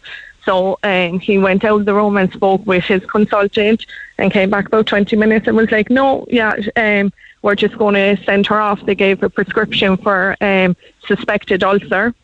This is without doing any tests now, like nothing. Suspected ulcer and Helicobacter, that bacterial thing in the stomach. Now, again, if that was me or you'll be breath tested before you're given a prescription for that. So we went off, gave her the medication for that. Obviously, there was still no difference. Eventually, we went back in another consultant meeting, a different one this time, another understudy. Okay, let's not mention any names here now, please. No names. And at this stage, actually, there was once she vomited blood. So this in September, there was one stage vomited blood. Again, a big weight loss, again, within these few weeks. So if I was literally shouting in there saying like she needs a camera and blah blah. So they agreed to do a barium test and a tap test. So brought her in for that. She got the barium test done. She, like, if you knew Christina, she was so like nervous of things and never spent time away from family overnight or anything. And like, she actually would make a food out of us then in there, you know. I was like, sure, she was brilliant and whatever getting it done, but the people in ultrasound and doing the barium test were incredible in the Mercy. I have to say that. I'm very understanding where the situation and with her and everything, because it was her first time ever getting anything like that done. And they put down their grievances about her, that she should be under sedation, you know, because they kept saying, oh, she can't be sedated, and that she should be, and like that. Pardon my ignorance on this, pardon my ignorance on this issue, but is that because she had Down syndrome or what? Yeah, definitely, because there was an underlying condition, 100%, which I don't understand, because like she had epilepsy and was on medication for that, but didn't get seizures in a long time. But other than that, Christine, for someone with Down syndrome, was absolutely, like, we were so lucky with how healthy she is, you know. And like the fact she was kind of literally fading away in front of us, I'm like, it doesn't matter, you'd have to take the chance, you know. And we said that to them, like, she's obviously not well, we're not people to be running to doctors or hospitals and stuff. We knew she was very unwell. So this has been a very stressful and traumatic time for you. So traumatic, because now we're... And you're still without a diagnosis? No, we have a diagnosis, but she's out in Kilcully. Okay, what happened? Eventually she collapsed at home. So eventually we were up and down to, like, if I had to, like, a record of the amount of phone calls, like, saying she needed to go in more. They'd done tests. They misdiagnosed her with a different condition. So they were treating her for that. But in the meantime, she kept, like, deteriorating. There was never any improvement. She went in and out a few times, admitted. We were never, ever left to stay with her. Now, this is someone with an intellectual disability, and she also had a diagnosis of dementia. And there was no one left to stay overnight with her. So you're fearing she's going to be in a very, very lonely place? We totally understand and understood with COVID and everything, and we were said, like, look, if someone could be tested, one day we might be left in to visit her for 10 minutes. We'd have to ring daily. The next day, then, who depended who you got on the phone, would say, oh, no visitors today. Then the next day you could be left in. Like, I remember one day her sister went down and she was left into the ward for a bit. And the next day I went down and I went to walk in the way we would and whatever. And I had to sit out on the corridor. And Christine had an ID, so she couldn't understand, like, how one day someone's left in and the next day you're not. I was out on the corridor cutting her nails, like, doing it. They didn't wash her. I had to ask for her to be washed. She wasn't washed since she was admitted, you know. And like, this isn't blame on anyone in particular. Like, I think all the doctors, nurses, like, they're all doing their best, but like, there needs to be something and done, because, like, my own mother was sick years ago and she was in the Mercy, and the treatment that Christine got to what she got is third world. So anyway, between the jigs and the reels, she was just deteriorating all the time, was going in for these procedures. No, there was never any improvement, and she was here in, I'm going to say, March. And in the meantime now, we were up and down to A&E about 3 times, and we were always sent away. She was just put on a trip for dehydration. Her bloods were coming back normal. She had ultrasound. We were in A&E in January, and I got sent away. They were like, no, she's fine. And I literally started crying to the doctors that day, and I was like, something further needs to be done. And she was like, what do you want? What was the eventual diagnosis? In the end, ovarian cancer. In the end? How stark a statement that is. With ovarian cancer on April the 1st, and she died on May the 19th. What's that, 6 weeks? 6 weeks. Wow. And even at that, at her diagnosis, we had no staging scans, no biopsies. like nothing. I actually got the diagnosis from my GP over the phone because I knew there was something wrong. She went in, she collapsed at home, and she went in by ambulance, and they kept her in, I think, that time for about 10 days. And at this stage, she actually went under a different doctor, and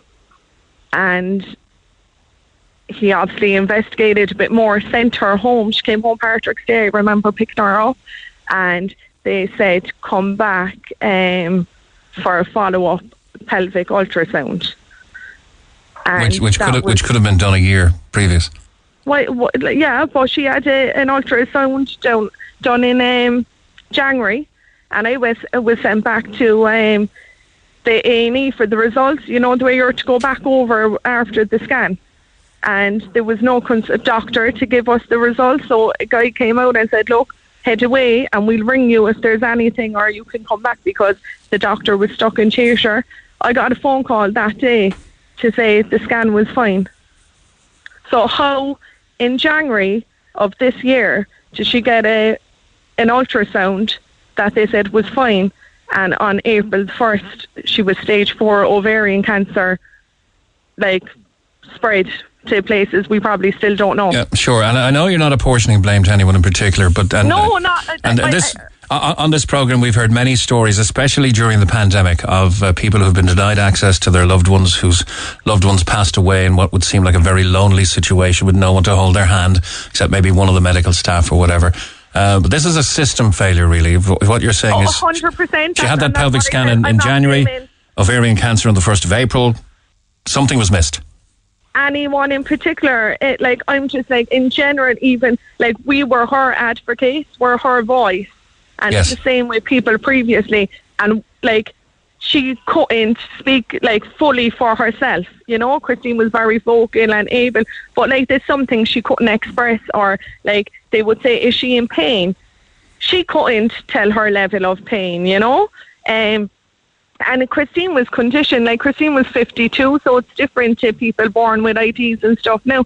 Like, they were nearly conditioned and told, oh, you're okay, you know. So if she went to even down to her own GP, even as sick as she was in the last few weeks of her life, he'd say, Christine, how are you? I'm grand. Yeah. You know? Like, it's only been 4 weeks, Michelle, since you lost Christine, and you can obviously, and I think the listeners will hear, the absolute love you had for her. Your aunt Christine. Did. Like, yeah. She came from a big family, like 7 brothers, 4 sisters, like countless nieces, nephews, grandnieces, and everyone loved her friends so much. It's a massive loss, but I'm so upset and angry because I feel everyone's telling us we've done everything we could, but why weren't we listened to? You know, and how many more is this happening to? Yeah, that's the only solace you can take, really, is that you actually did everything you could do to get her diagnosed properly, and the system, it seems, failed your aunt Christine. Yeah, 100%. And like, it's, as I said, it's not just one person. The whole, like, I think the Mercy Hospital is a disgrace. Like, well, the Mercy Hospital does great work as well. You know, let's not apportion blame directly to any one institution or person here. But there's massive failings going on by the amount of phone calls you're getting about them. Yeah, well, you know, everyone is going to ring here with their own particular, and every situation is different. But look, you have to, and I have to admit that there must be a systemic failure in the system, a massive failure. It's not even like, and it's not. I'm wrong. You're knocking. It's not actually just the Mercy. You're knocking on the door for a medical diagnosis for a year and a half, and you, actually, when you finally get it, she survives 6 weeks, and it's ovarian cancer stage 4 when you finally get it. Something not right there. What's not right either is when she did get the diagnosis, she wasn't well enough to go down to, like, we couldn't bring her down. She was so sick at the time. We went down, and they were like, oh, we're meeting you out of courtesy, basically, that they didn't need to be speaking to us, that she should be there. And we were like, look, she's not well enough. And they're like, oh, you'll have to bring her down. She needs palliative procedures. And like, at that stage, we had no faith in the hospital, and we didn't want her going back in and to be in there on her own like she was many times before, you know, sitting in a seat, no interaction. Like, Christine needed stimulation, you know. Yes, yeah. As Down syndrome people do. Did you keep her at home until the end? we did, thankfully. And look, at the end, it turned out lovely. And we had amazing nurses from Marymount, and in the end, the Mercy did do palliative procedures, and they were very good. But how did it come to a stage 4 diagnosis of someone dying for us to be left in with her? She got her own private room, couldn't have been cared for better while she got the palliative procedures. And then in the meantime, while we were in there, we met another family, a guy with Down syndrome, and anytime he went in, no matter what, and he would have been in a bit, he was always left a family member. So how is one person allowed and one isn't? Yeah. You know? I know her passing is recent, it's raw. You can tell how much you've loved her, but there are questions that need to be answered as to, equality of treatment or fairness in the system here for your late Aunt Christine.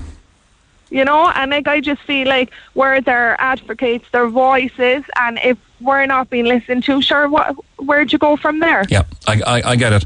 Michelle, thanks very much. I'm out of time, but thank you so much for displaying the love so eloquently for your late Aunt Christine. And once again, our sympathies on her passing. That's all we can say, really. And I hope you do get some answers in the course of time as to why certain things didn't or weren't or could not be performed in the progression of her diagnosis. But it seems to me the system has certainly failed your aunt. And may she rest in peace. Thanks, Michelle. Thanks so much. Thank you. Bye. Text the Neil Prendeville Show now. 086 8104 106. Red FM. 7 minutes to 11. John O'Donovan is on line 2. Good morning, John. Morning, Mick. How are you? Very good. Nice to talk with you again. It's been a while. The Bishop is out of touch with reality, you say. We were talking yesterday about the Eucharistic procession being cancelled for the first time. Yeah. Well, I know there's been cancellations with the pandemic, but this is the first time it could have went on and didn't go on. Well, when Fenton Gavin came in to be the new bishop, Mick, the first thing he did was abolish the Corpus Christi procession, right? Before any pandemic came in. And his reason was, he said that the commercialisation of Cork City Centre now on Sundays did not give reverence to the Blessed Sacrament going through the streets, plus the Mass and Dawn Square. Well, he'd want to read up the history of it, because actually going back 94 years ago, Mick, it was the business people of Cork after the Civil War, because it was a very raw at the time society. It was split down the middle. There was a lot of business there. And the city business people at the time approached the said bishop at the time and asked him, would they consider bringing the Blessed Sacrament and have the Mass in the Grand Parade, because they felt it might be some way towards a healing process at the time.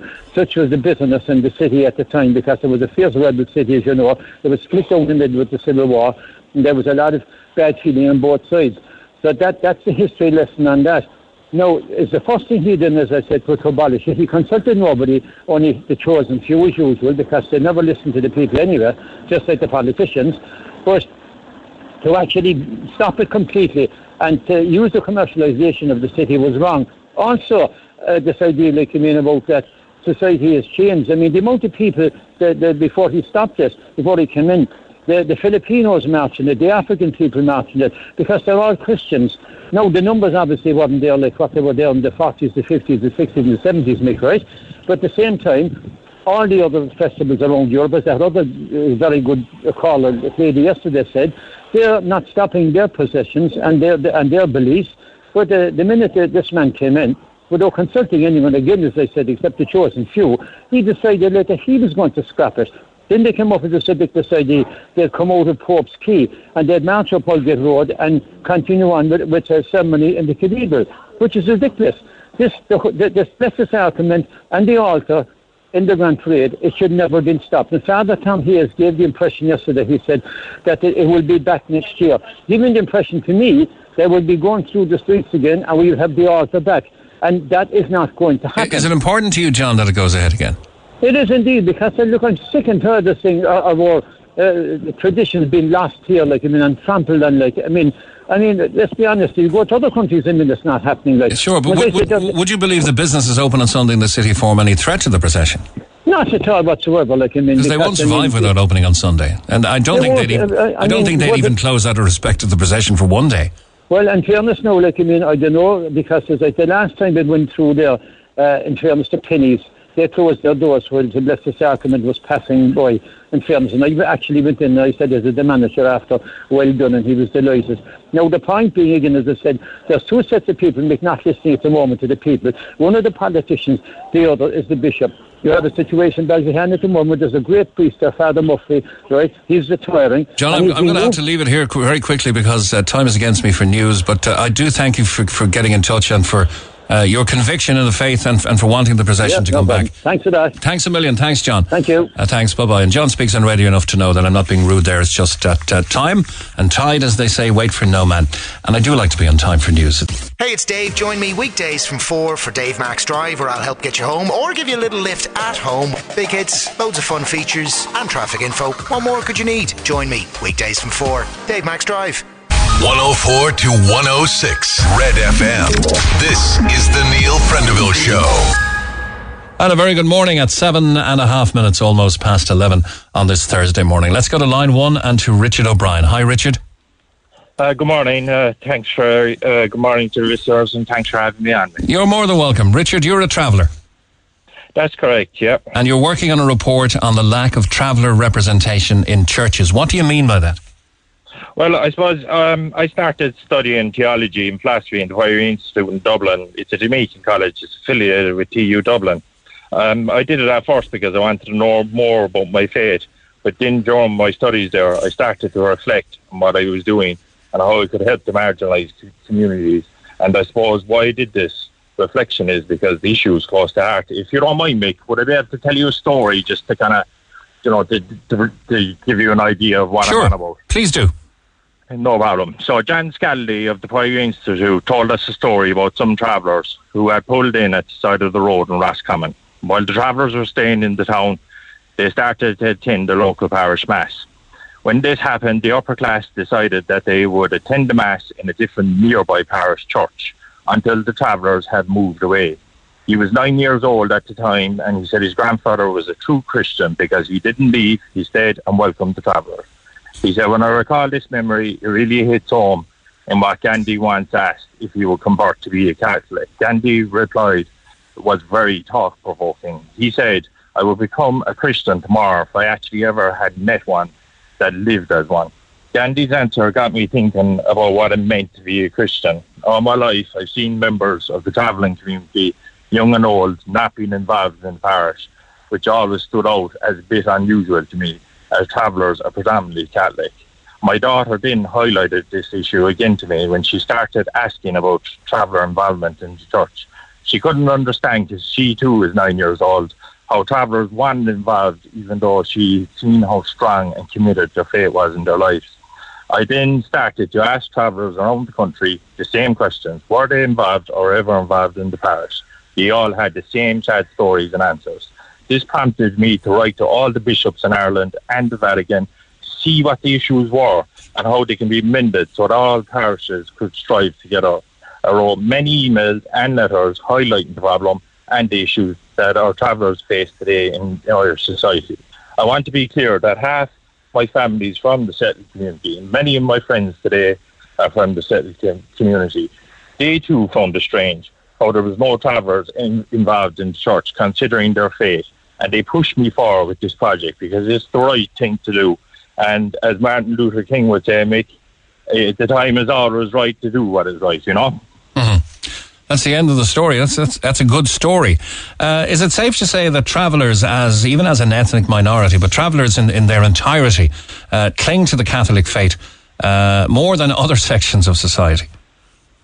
Well, I wouldn't say that, Mick. If you're religious, you're religious. And, if you practice your faith, you practice your faith. I wouldn't see no difference between the travelling community or the settled community. What I would see is maybe that the travelling community was religious people that didn't get the same opportunities as their brothers and sisters in the settled community. And I suppose we've tried changing the laws about racism, but the fact is you can't legislate people's hearts. But through our religion and churches, we can change people's hearts and perceptions of travellers. No better place to start, Mick. 95% of the churches made up of lay people, some who are true Christians, very welcome. I'm also involved in many groups here throughout Kerry, and I've no doubt that they'll continue to support me nationally, not just in Cork and Kerry, to get this off the ground, because, traveller faith is important to them. And I suppose I want to send a message to all the priests in Cork, if they're listening there today, to reach a hand out in friendship to the travelling community and welcome them in and ask them, do they want to do beyond the parish council? Do they want to be minister of the word, minister of the Eucharist? Offer that hand of friendship. If they say no harm done, at least they'll know they were valued. And all they have to say, look, you can do it as good as everybody else if you want to, Now, you mentioned upper class people, so they're your words, not mine. I'm not casting aspersions on class distinctions there. You said upper class people moved to a different church to observe their faith until the travellers moved on. If you're not prepared to accept a Catholic worshipper as a Catholic worshipper, isn't that the ultimate form of snobbery and goes against all the Catholic Church might teach? Oh, of course it does, and I think that's what the lecturer, John Scalny himself, I suppose, that's what he was emphasising. And I suppose what it does too, it shows that racism did exist inside people going to the church, because obviously the travellers had seen the settled community leaving in front of them, and I suppose travellers have developed now their own particular way of practicing their faith, because now they go to holy wells. They go on a lot of pilgrimages abroad. You probably see that highlighted in the media an awful lot. But the fact is, it's a shame that someone doesn't feel welcome 5 minutes down the road to say a prayer and they have to go to the other side of the world, I was speaking with TVG there in the meeting recently. We had a listening meeting for the side note of bishops. And, I felt sorry for him, and I said, it wouldn't be fair for me just to start this in Kerry and forget about all the rest of the travellers, because I seen in Cork that there was true faith there, and they were sad, and they want to be welcomed as well. And I would ask the Bishop Fintan Gavin today to reach out to the people of Cork as well and offer his hand in friendship as well, and listen to them and work with them, because they will work with them. And also, it's very important as a society that we educate our children on racism. The power of words, which can cause a serious mental health issue, as Pope Francis often said, the only time we should ever look down on someone is to pick them up. I heard a report on national radio this morning, which you might take exception to, but apparently 1 in 5 male adult travellers have been arrested in the last 4 years. Can you blame the non-travelling public for maybe being a little wary of the travelling community? Well, Jerry, what I would say, you have bad and good in every community. It's Mick. I've been called Neil, but never Jerry. Oh, sorry, I'm Mick. But, like Mary Madeline, the first one went out saying, pick up the stone and throw it. No community is perfect. And 1 in 5, yes, that may be the case. But look at the issues behind that. Travellers, 89% of travellers don't go on to further education. Why is that? Some travellers are in schools and they don't have their full books. They're handed printed copies of that book. We're not providing them with the basic necessities that they need. So if we educate our people, they will go further. I come from a well-educated family. One of my sisters is doing her PhD, another doing her master's. If travellers get the chance, they'll do it. And they will be in crime, like any other minority. Look at America. Of course that's going to be there when they don't have the opportunities. Our suicide rate is 7 times higher than the average public. And your life expectancy is lower. Of course, yeah, that's correct, yeah. Okay, now, but you're working, the essence of this call and the conversation is that you're working with the Bishop in Kerry on a pilot project to get more members of the community involved in the church, but you're saying that Cork still hasn't come around to it. No, I don't think so, and I don't think it's been heard. I think maybe Bishop Fenton maybe thought it was unique to Kerry and that Cork was fine, but after the meeting that I had with TVG, I suppose I would tell him today on the radio, he has issues there, and he needs to meet with the people of Cork. He needs to stand up and be a leader. That's what the part of being a bishop is, and speak for these people and try to work with them. Canon law causes a lot of marginalisation in our church, mate. And the fact is, we've seen on RT there recently that a lot of groups cannot get involved in the church because of canon law. But there's no canon law stopping travellers from participating in the church. If anything, it promotes them as baptised Catholics to be participating regularly in the Mass. So what you're really saying is that travellers do have an empathy with the church. They want to get involved more in the church. They might feel unwelcome in the church, be that from the church itself or from the church-going public. And that's what you're advocating, that the bishops reach out and welcome them in. I have your letter here from the Irish Episcopal Conference.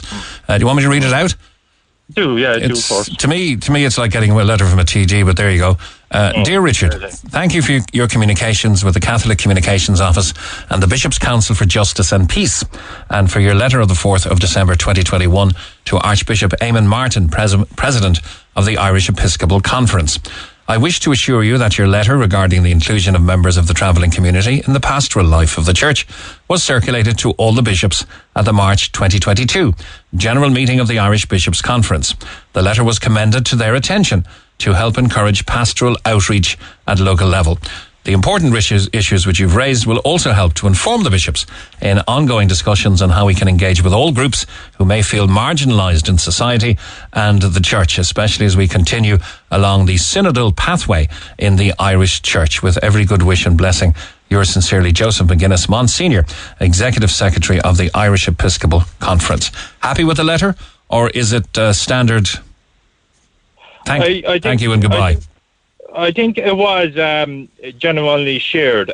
Peter McFurry wrote me a very touching letter to provide to that conference that was shared with him. And Peter McFurry wrote down his experience about how he's seen travellers being treated in churches.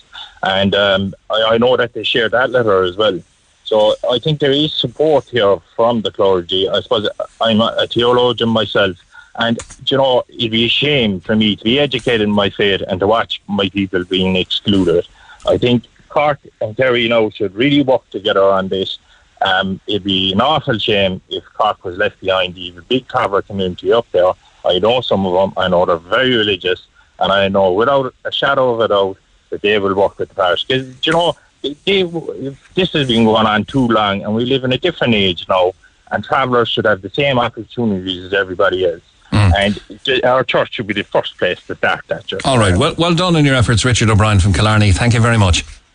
Thanks very much. Thanks. For having me on. All the best. Cheers. Bye-bye. Jay is on WhatsApp. Let's go to the WhatsApp line. Good morning to you, Jay. Oh, he's gone, is he? Okay. Okay, we'll take a break and come back with the Neil Prendeville Show in a moment.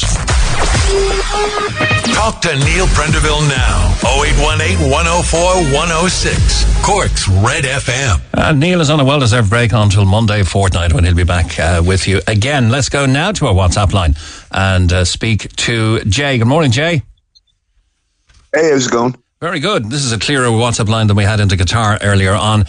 You want to comment about the Chemical Brothers and their cancelled concert tonight? Yeah, I mean, yeah, it's a horrible situation for anyone who books hotels or, travelling, so on. But I think Ireland's going to have to get used to this, really. Travel costs, petrol prices, everything, moving gear around for a concert that big. At the end of the day, if you get a last-minute offer to stay, because they've got the Channel Tunnel over there, it's cheaper, it's handier. At the end of the day, if you get a last-minute offer, I mean, it's going to save you money. You're probably getting bigger money from Glastonbury than you are from Cork anyway. Was Glastonbury a last-minute offer for them? Well, it would have been offered after they got Cork, I'd imagine. Oh, the Cork would have been in training and planning for a long, long time. Do you think it might have anything to do with ticket sales? Yeah, I mean, ticket sales as well. I mean, prices are going up. I mean, I'm not sure how many tickets were sold in Cork, but I mean, I know so many people that were on Facebook looking forward to going to it. Mm-hmm. Yeah, and a lot of disappointed people on Facebook last night. As you say, a lot of them travelling, a lot of them with hotel rooms booked that they can't cancel, and a lot of them paying inordinately high prices for those hotel rooms. Oh yeah, of course. I mean, I don't think there's going to be much comeback from that either, is there? No, there hardly will. But if they said illness in the band or illness in the crew, you would have said something. But as I mentioned earlier, they then came out with COVID in the band and crew. In this sense, and we'll have to wait and see, how can they show up at Glastonbury? Well, that's it. I mean, if it was legit, fair enough. But there's no way you could have COVID in your band and show up at a festival. That just wouldn't be allowed. You know. Yeah. You probably get arrested for that. Okay, we'll have to some way get to the bottom of it. We've asked, or we're trying to get in touch with MCD for a statement. I doubt if that'll be forthcoming because the band have put forward their own statement. But you reckon it's better bucks at Glastonbury, easier to get to with equipment thanks to the Channel Tunnel, and that Cork just became the fall guy, maybe? Pretty much. It's unfortunate. It really is. Would have brought a lot of money to the city for the night or probably for the weekend. But, you know, at the end of the day, Cork is basically the fall guy. Yeah. All right. Thanks a million for the call, Jay. Appreciate it. Have a good day. Thanks, you too. Now then, back to a story yesterday, and we were talking to Shannon. This is the most sus phone call I've ever heard on air. Good morning, Mick. For goodness sake, man, tell that woman the majority of people in this country currently have mental health issues. But still we get up and we go to work days and nights to keep a roof over our heads and provide for our families. I'm completely fed up of hearing these over-exaggerated sob stories. We all have burdens to carry, and don't tell me her father doesn't have any room for them. That's nonsense. And I'm assuming if you read this out, the snakes, snitches and curtain twitchers will take the high moral ground as usual. No matter what way we slice it, dice it or chop it up, life is hard, life is tough, and we must get on with it. Suck it up. Regardless, loving the show. No name on that one. By the way, the lady who had her car stolen and the very special barrel lock could not be found. Cunneen's in Mahon Point, and I should have mentioned this yesterday because we always recognise kindness from listeners and businesses on the Neil Prendeville Show. So fair play and hats off to Cunneen's in Mahon Point. They have been in touch and they will sort Shannon with the lock on her Nissan March, I beg your pardon. On the HSE, Mick, when you speak in revered tones about Tony Holohan, I don't think I did, please remember he fecked up the cervical fiasco. Can you kindly thank Tom McCarthy from New York for 2 tickets that I won for my niece last week. She is off to see Harry Styles in Dublin today. That was last night, of course, and that is from Pat. Tom McCarthy, well connected with the music scene here in Ireland. Indeed, it's Tom, through Tom, and I was hooked up with Rod Stewart to take Rod Stewart out for a half a day around Cork Harbour on the boat. Now, in Corpus Christi, which has raised quite a few texts, there's no interest in it anymore, and it should be scrapped anyway, says John. For Father Tom Hayes, it was hardly a big undertaking. It was moved in 2017 from the city centre to go up to St Mary's to the cathedral. That's a fairly easy procession to complete. What does that tell you about the Catholic Church claiming to be God's representatives on earth? They're not great shepherds, are they? Says another texter. And that lady is right. The new bishop is invisible. When my mum was in hospital, says another texter, Bishop Buckley called every day just to bless her. My mum loved his call as such a holy person, but has passed away since. If Bishop Buckley is listening, I want to thank him so much. I'm not a churchgoer, and I'm so boring I need to get with the times. I don't know why you say that about yourself, but you want to thank Bishop Buckley anyway. A couple of more. When I came to Cork nearly 40 years ago, I was walking down Patrick Street carrying the Irish Times when a man came up to me and said, I suppose you're too grand to read the exam now? Said Anne from Blackrock. One final one on COVID pregnancy. I recently saw the CMO is talking about scaling back COVID testing. It would be great to talk rules still in place for women about to give birth. Hospitals still aren't allowing partners into hospitals until the woman is 4 centimetres dilated. But yet they can visit from 7 a.m. to 11 p.m. It makes no sense whatsoever. They also can only attend 2 appointments throughout the whole pregnancy. I can't and don't want to talk on air about it, as I'm due very soon, but I just wanted to see if anyone else was sending this in, I'd love if it was up for discussion and awareness. So still restrictions about the partners going into women about to give birth. Hospitals apparently not allowing partners into hospitals for the birth until the woman is 4 centimetres dilated. But yet they can visit from 7 a.m. to 11 p.m. The virus is smart, you see. It knows. We won't even go down that road. Let's go back to our phone lines in line 1. Jack O'Connell. Good morning, Jack. Hi, how are things? Very good. You're taking on a long drive, are you? We are indeed. It's been a long time coming there. There's 3 of us, 3 big lads driving a 22-year-old Micra to Georgia. Oh, I saw this online actually, yeah. Yeah, So, young guys in a cheap car. You didn't pay too much for it, I believe, 1,500 or something, was it? No, I actually got this for €200 back in 2020. Yeah. So, it's an old one-owner Nissan Micra. It had 48,000 miles, €200 when they were a bit cheaper at the time. The original aim was to drive it the whole way to Mongolia as part of the Mongol Rally, but obviously with COVID and obviously the Russian issue at the moment, there's some borders shut, so the new finish line is going to be Georgia, and we're raising money for the Marymount Hospice and the Irish Cancer Society as well. Oh, two very worthy causes. You're heading off in 3 weeks, and you're going to be called not Buds, but Team 3 Best Spuds. Yeah, so we've named the team 3 Best Spuds. So it's kind of like on Instagram and Facebook and kind of GoFundMe and stuff like that at the moment. So two of us are from a farming background, and one of the lads is a production manager in Slaney Farm produce up in Wexford. So it just kind of seemed like the easy, natural one to go for 3 Best Spuds, and particularly to have the Irish team on it as well, I suppose. And can people support this worthy effort for those two fine charities?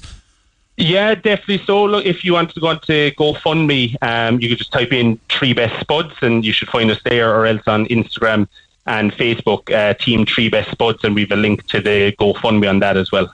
Okay. Almost sounds like a great name for a restaurant, doesn't it? Have your chips, limited options on the menu, I imagine, but yeah. Chips or French fries, you're going to have your sweet potato and maybe a couple of roasties or something. So what's it going to be like in what's essentially a tiny car, carrying 3 people, 3 adults and 3 adults' luggage? Yeah. So if anyone wants to check out the Instagram, you can see the car at the moment. So we've kind of raised the suspension slightly. We put a snorkel on it because, we don't want to just use motorways. We want to kind of go off-road and go kind of back roads and see the countries that we're going through as well. Tell me about a snorkel. What exactly do you mean? I thought a snorkel would only work on a diesel engine. Well, either or. So like if you were to drive into water so the engine doesn't suck in any water, so it's just taking the air from above the water line as well, so it doesn't get locked. And thankfully, Hose Tech in Little Island actually kind of donated some good pipe work to us for that, and we fitted it and tested it.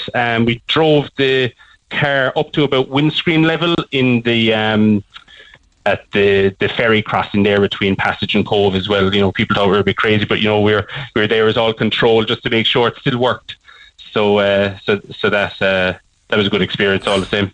Okay, now I suppose the override, the elephant in the room here. This is a 22-year-old car. How are you sure it's going to make it? It's a Nissan Micra. It definitely will make it. I think we're putting a lot of trust in the brand of the Micra. It's either between that or a Starlet. And they're fairly simple mechanically anyway as well. So kind of parts, and they're relatively easy to work on, I suppose, as you go across different countries. Okay, so this is a 22-year-old Micra. You're going to take it across mountains, rivers and dozens of countries on the adventure of a lifetime. And fair play to you doing it while you're young. And you're going to be raising money for 3 charities, actually, not 2. The Irish Cancer Society, Marymount Hospice and the Cool Earth Project. Now, you want to say anything about either of the charities? Yeah, so I suppose, look, obviously, so the Cool Earth Project, it's actually changed to Ukraine Crisis Appeal at the moment, because that's with the adventurers who run this rally. As a part of the entry, we have to raise €500 for that, and then we can raise anything extra for the charities we wanted. So obviously, I think, in Cork in particular, Marymount is a great facility. It touches a lot of lives. It's a great charity, so I think it's always a worthy cause as well. And hand in hand with the Irish Cancer Society as well, between the 3 of us having kind of experiences with them, so they're always a worthy cause to raising a bit of money for. And the rules are very simple here, and this would attract me as well if I was of your age, okay?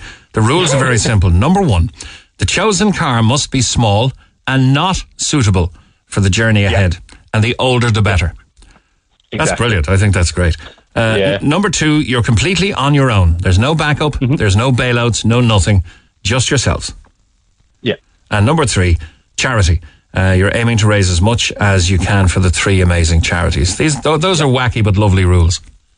Yeah, that's it. I think, and it has to be kind of like the 1 litre engine as well. Just to, I suppose, it would be too easy if it was comfortable. So it'll be enjoyable. We'll be there's a road in Turkey called D915. Apparently, it's the second most dangerous road in the world. It's nicknamed Death Road, but it's drivable. There's no problem there. So we'll have a bit of fun on that, and taking it up kind of mountain ranges as well and stuff. I couldn't even chance pronouncing the name of some of these places, but there's an amazing kind of mountaintop site between Macedonia and the Greek border as well. So yeah, we'll hopefully document it quite well to see some kind of crazy places along the way as well. They're just kind of not the usual. Okay, I'm going to put you in a spot here now. Who is Jeremy Clarkson? Who is James May? And which one of you is Richard Hammond?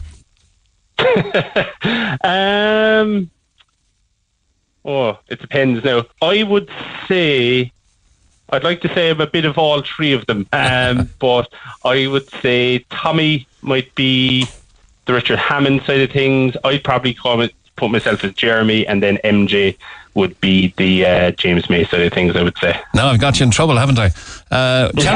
Tell me about the location for your official launch party, finally, Jack. Yeah, so as we drive across, we have to go to the official launch party. Is an abandoned Soviet missile silo just kind of outside of Prague. Oh, yeah, so as it would be. There on the, standard, so we have to be there for the 16th of July. So in the meantime, we'll kind of get across Europe, see some of the historic sites. We're going to attempt to get the Micra onto the Nürburgring, put it in there with the rest of the supercars, of course, and just see how things go. Yeah, don't get caught in the Paris traffic anyway, whatever you do. So you're leaving Wexford on the 11th of July, and it's team 3 best spuds, and it's at team_3 best spuds on Instagram and Facebook. Every success, Jack O'Connell. Well done, and come home safe. Thank you so much for that. Really appreciate it. Thanks. Cheers. The Neil Prendeville Show on Cork's Red FM. Our phone lines remain open after midday. 0818 104 106. And a very good morning again from the Neil Prendeville Show. Doucha Boy, an anthology of Cork slang, is an old book, 2004, by Morty McCarthy, one-time drummer with the Sultans, wasn't it? Sultans of Ping. The brazen wallop, he says, is a saucy person. What we're looking for, we're going to give away 3 of these books to callers now, or texters. If you text us in, of course, we'll have your number and we'll ring it back and get you the book out to you. Please get in touch with your favourite Cork slang. We have some we're going to give away to texters. Hi, here's a text. Hi, I'm from Poland and I'm living in the rebel county for the last 19 years. It was new to me, but when I was pregnant with my daughter, I heard that I was boxed. Another great one for Cork slang is pure decent boy. So well done. Funny Cork sayings from another texter. Do you hear him? It's all the one. I'm only going down long. Not a mind her. The face on her. Don't be penny wise and pound foolish. I think that's maybe outside of Cork, though. Go on, so me love, see you later. Hang on a second, a minute there now. That's a good one. If he was chocolate, he'd ate himself. Not a mind him. The chick or her. Are you for real? Who do you think you are? I just can't get the header on some of this stuff. Stop, you're freaking me out. I'm warning you. Lock, stock and barrel, says he to me, not a minder. The blind leading the blind is another one. We're getting lots of texts on this one. He should give his face a joyride, which means he should smile. Should God help us, or should God love him? That's a huge one in Cork, actually. He passed away, should God love him? On it like a car bonnet is meant to mean I'll do it straight away. I will in me hole. That's one I use a lot, says Mal. And hi, Mick, I can't believe that Neil Amon Boy doesn't know the national anthem. He must have been on the lang the day they were learning it. That's obviously from a couple of days ago. Right then, let's go to line 2 and to Margaret, staying on the traveller situation and on travellers and how they are treated by the church. Hi, Margaret. Hi, good morning to you. Now, how are travellers treated by the church in your eyes? Well, I'm 60 years of age and I'm a member of the travelling community. I'm from Killarney all my life. And when my children were growing up, there was never any opportunity, or the church never came forward to ask them if they wanted to get involved. But that didn't stop us from going to church. But I feel myself, my appearance alone when I walk into the church people can identify me straight away and know that I'm a traveller. And I had one instance there where with the COVID, I had my mask on and I attended the church, and a person actually got up off the seat and moved from me. And I felt, it was very embarrassing, and I felt, why was I not allowed to come into the church? They were wearing a mask, I was keeping the rules. But as I say, I was listening to Richard there, and if there was someone around the time my children was young for Richard, young travelling children are not being involved in the church, and there is a lot of racism in a lot of different areas with the travelling community, and I have very good friends in settled community. I have great neighbours and people that I worked with, but there is an awful lot of work to be done when it comes to being involved with the church. Mm-hmm.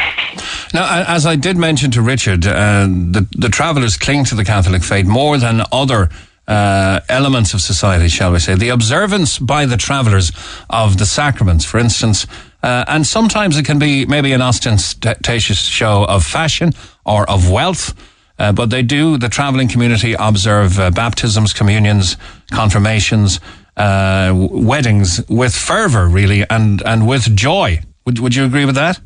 Well, yes. Well, I would have nothing got to do with wealth for me, to be honest with you. As I said, I'm old school. Since I was young, I'd always attend Mass. And as I said, I always attend, when my children were young, they'd always come to Holy Wells with me. It has nothing got to do with wealth. But travellers have this strong faith, and so has the member settled community. I'm not putting travellers above settled community. As I said to you, there is a lot of good friends that I work with in the town here, members of settled community, and I would honestly say, if you have faith, regardless of what minority you are or where you come from. Okay. Now, I'm only talking about a small element of the travelling community here, but if they are clinging to the Catholic faith, how can that be reconciled with that element that, do the catching people, if you like, doing the roofs and the tarmac and that, and the bad reputation it generates, perhaps unfairly, for the rest of the travelling community? Is there work to be done there? Well, it is, because there's a lot of work to be done there, because what I find is that if one traveller does something, everyone else is painted with one brush. But if that was done within the member settled community, that wouldn't be my view. I wouldn't paint them all with the one brush. That person would be... There needs a lot of work to be done there. Yes, there needs a lot of work to be done and a lot of research. Because if one person goes out and does something, you can't just turn around and pick a stone and throw it in and say they're the same. So I think there's a lot of work to be done, a lot of issues and a lot of background into that. Okay, if a traveller goes out and assaults someone, all travellers, regardless of where you live, they're all cast the same. But would that be with the settled community? No, I haven't seen that. Okay. Now, you say you have faith, you visit Holy Wells. Is that here or abroad? I wouldn't, not abroad. I'm not one for travelling. I would go to Turbot Well in Mill Street, St. John's Church in Mill Street, or I would go to St. Michael's Church in Tralee. I would be a regular visitor to St. Mary's Cathedral here in Killarney, and a regular visitor to Friary Church. So can I ask you, that person that moved away from you when you went to church, to exercise your faith and exercise your right to practice your faith in a Catholic church, that person who moved away from you, what did you think of them? Because to me, they're not observing the true principles of Catholicism or of Christianity. Well, they're not. I'll tell you what I done. I let them move away, and my intention when I went in there was for my faith, and I kneeled and I prayed, and I just overlooked it. And anyone like that, anyone that feels that they don't want to be around me, I mean, the church is for everyone. I leave them in the Lord's hands. I leave the Lord deal with them. We've only all one. We've one God and one judge that will judge us all. But you have a lot of people now on every side and in every culture. You have a lot of people that will go into the church and they will kneel and they will pray, but they'll only do it for their own part. I mean, when you go into a church, you're praying and you don't pick a stone and throw it. If there's someone sitting next to you, regardless of their culture, their colour or whatever, I would not get up and leave the chair. I went in there to make my peace with God. So, I mean, that person, all I can say, my opinion of that was, I kind of will overcome things like that where I have through a lot of racism in my life. Yes, but surely that prejudice, that deep down prejudice that you, as a community of travellers, can continue to experience, it must hurt. I'm not saying, I'm not saying all of it is without blame because of that minority that may be giving you a bad name. But for you as a traveller woman, To be shunned like that in a place of God must really hurt. It does hurt. It does hurt. And as I said, there is a lot of issues there. But as I said, pride. One thing I've been rejected all my life as a member of travelling community, with most settled community, a lot of settled community I am very close to. But as my mother taught me, she said, listen, if a person don't accept you, you rise above it. You rise above that and you don't make it an issue. It's not an issue for me.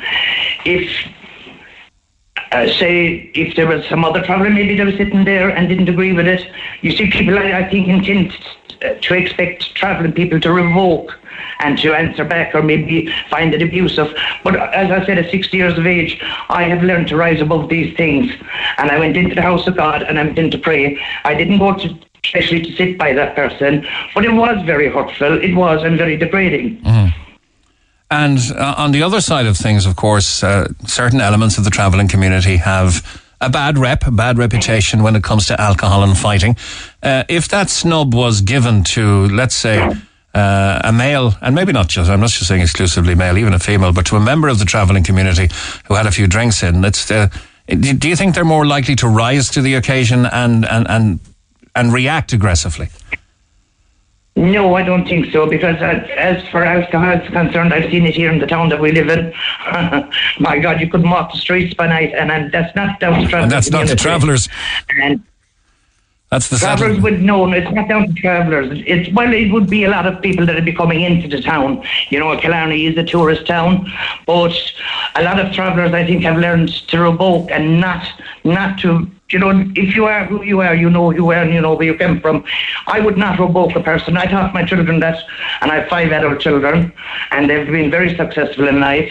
But if a person doesn't accept me for who I am, I'm not the one with the problem. They're the one with the problem. That's my opinion on that. Yes, and what's the ethos of being a traveller? Is it kind of born a traveller, always a traveller? That's another religion you cling to. Well, being a member of travelling community and going back 60 years ago, as I said, church has always been a highlight for us, and our culture is our culture. A lot of people don't understand our ways, but it's just you have to be born a traveller to know what a traveller is. But I mean, we have to eat, sleep, and drink like everyone else. We're normal people. We keep our houses tidy. I've been called a knacker, and I've come all these names, and I mean, I have risen above them. My mother taught me that. She said, listen, if they don't accept you for who you are, Margaret, she said, you be proud of who you are and accept yourself. She says, listen, sorry? I never mentioned that word when talking to a traveller. You mentioned it there. Isn't that the worst thing you can call a traveller? Well, I'll tell you now, I've been called a dirty smelling knacker. And I've been, going back years ago, it was Tinker Tailor. And I remember I was only a child and I didn't understand what it was, and I ran into my mother. And this word, Tinker, to me was a very, I can't explain how I felt about it. It made me feel so degraded.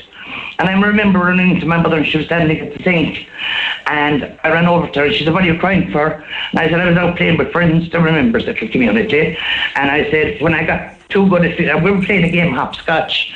And one of them turned around and said to me, go, you smelly tinker. So, of course, I was young and I didn't understand. So I went crying. I went into my mother and she sat me down.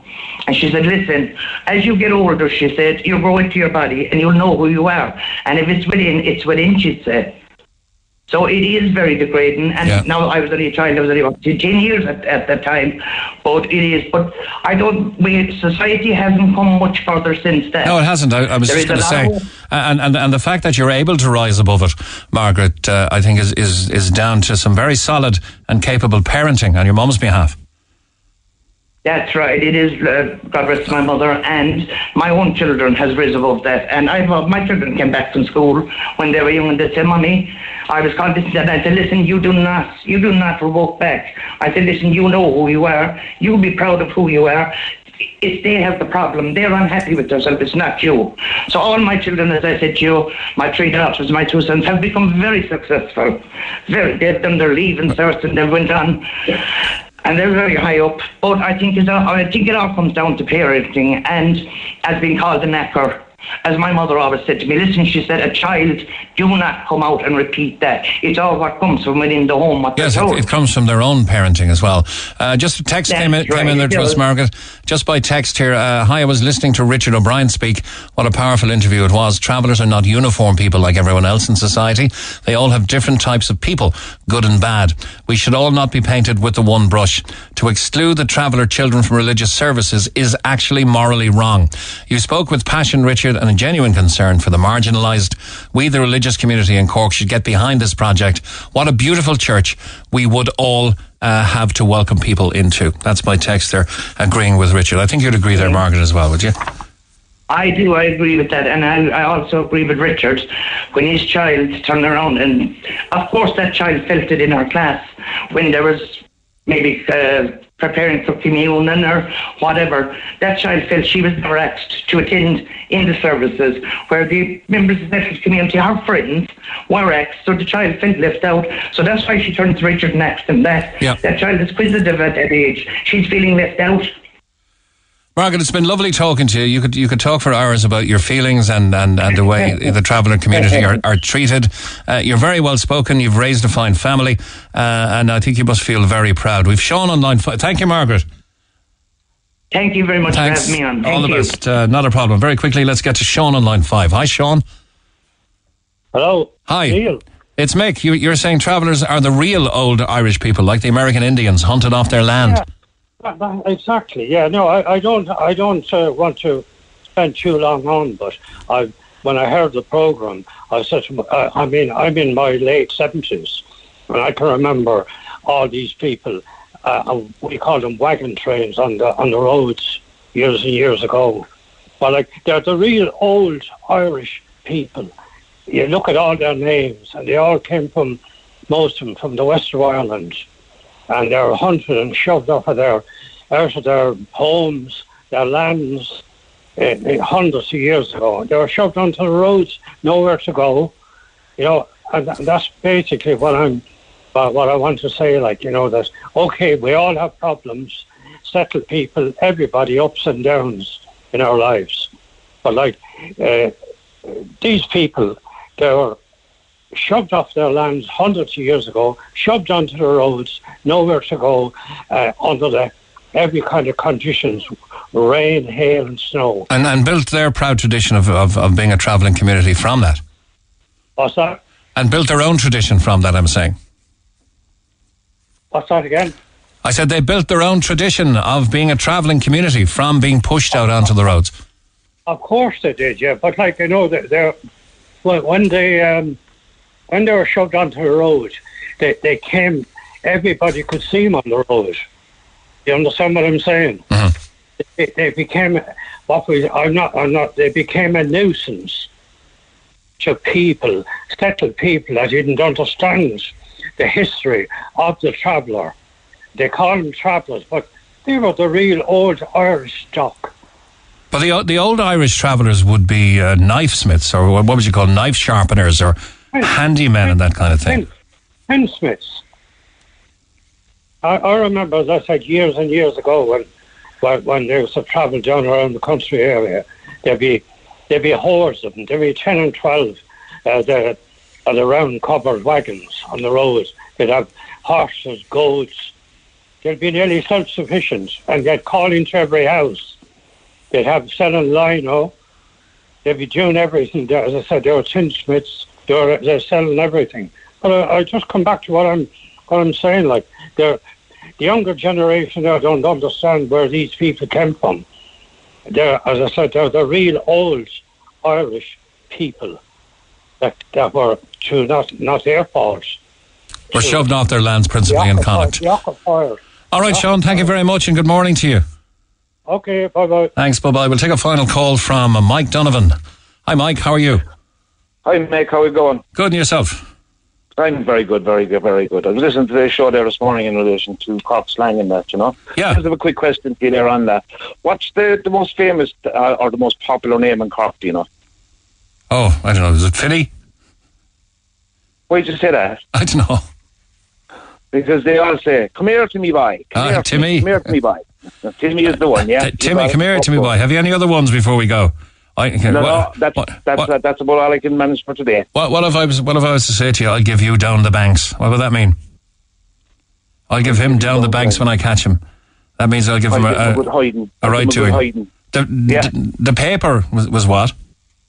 The Echo. Yeah, or the Examiner. Do you remember the phrase "a Dagenham Yank"? A Dagenham Yank was somebody who worked in Fords, was it? Worked in Fords in Dagenham in East London and came home. Yeah. Came home and splashing the money around the pubs and all of that. I'm not that old. Yeah, no. There's another one which is Butty, right? And it's nothing to do with a chip butty or a jam butty. Do you know what butty means? Butty. It's a variation in the pronunciation of the word buddy. This is me butty, Damien. Oh, me butty. Me butty, bye. Sugar. A lot of people call in Cork call Kinsale Kingsale as well. Put the G into it. I think that's the old pronunciation from way back when. All the Norries call it Kingsale. Kingsale, yeah. The Sorries call it Kinsale. That's right. Call it Kingsale. And just to recognise the day and the evening we have in it, Bonfire night, boy. I was born on Bonfire's night. Were you? Happy birthday. No, not really. Mike Donovan, thanks very much. I was born on Bonfire's night. I won't say where that saying came from, and I don't mean to be in any way disrespectful to your last no bother. Callers. All right, Mike, thanks a million. Take care, mate. Cheers. Care. Have a good week. Thanks. Bye-bye. The show today was produced by Kevin Galvin, by Seamus Whelan, and by Claire O'Connor. Take care if you have loved ones around bonfires this evening. And I'll talk to you on the Neil Prendeville Show after 9 o'clock news in the morning. This is another Red FM podcast. And remember, if you enjoyed this episode, for more podcasts, check out redextra.ie. It's full of great Red FM content.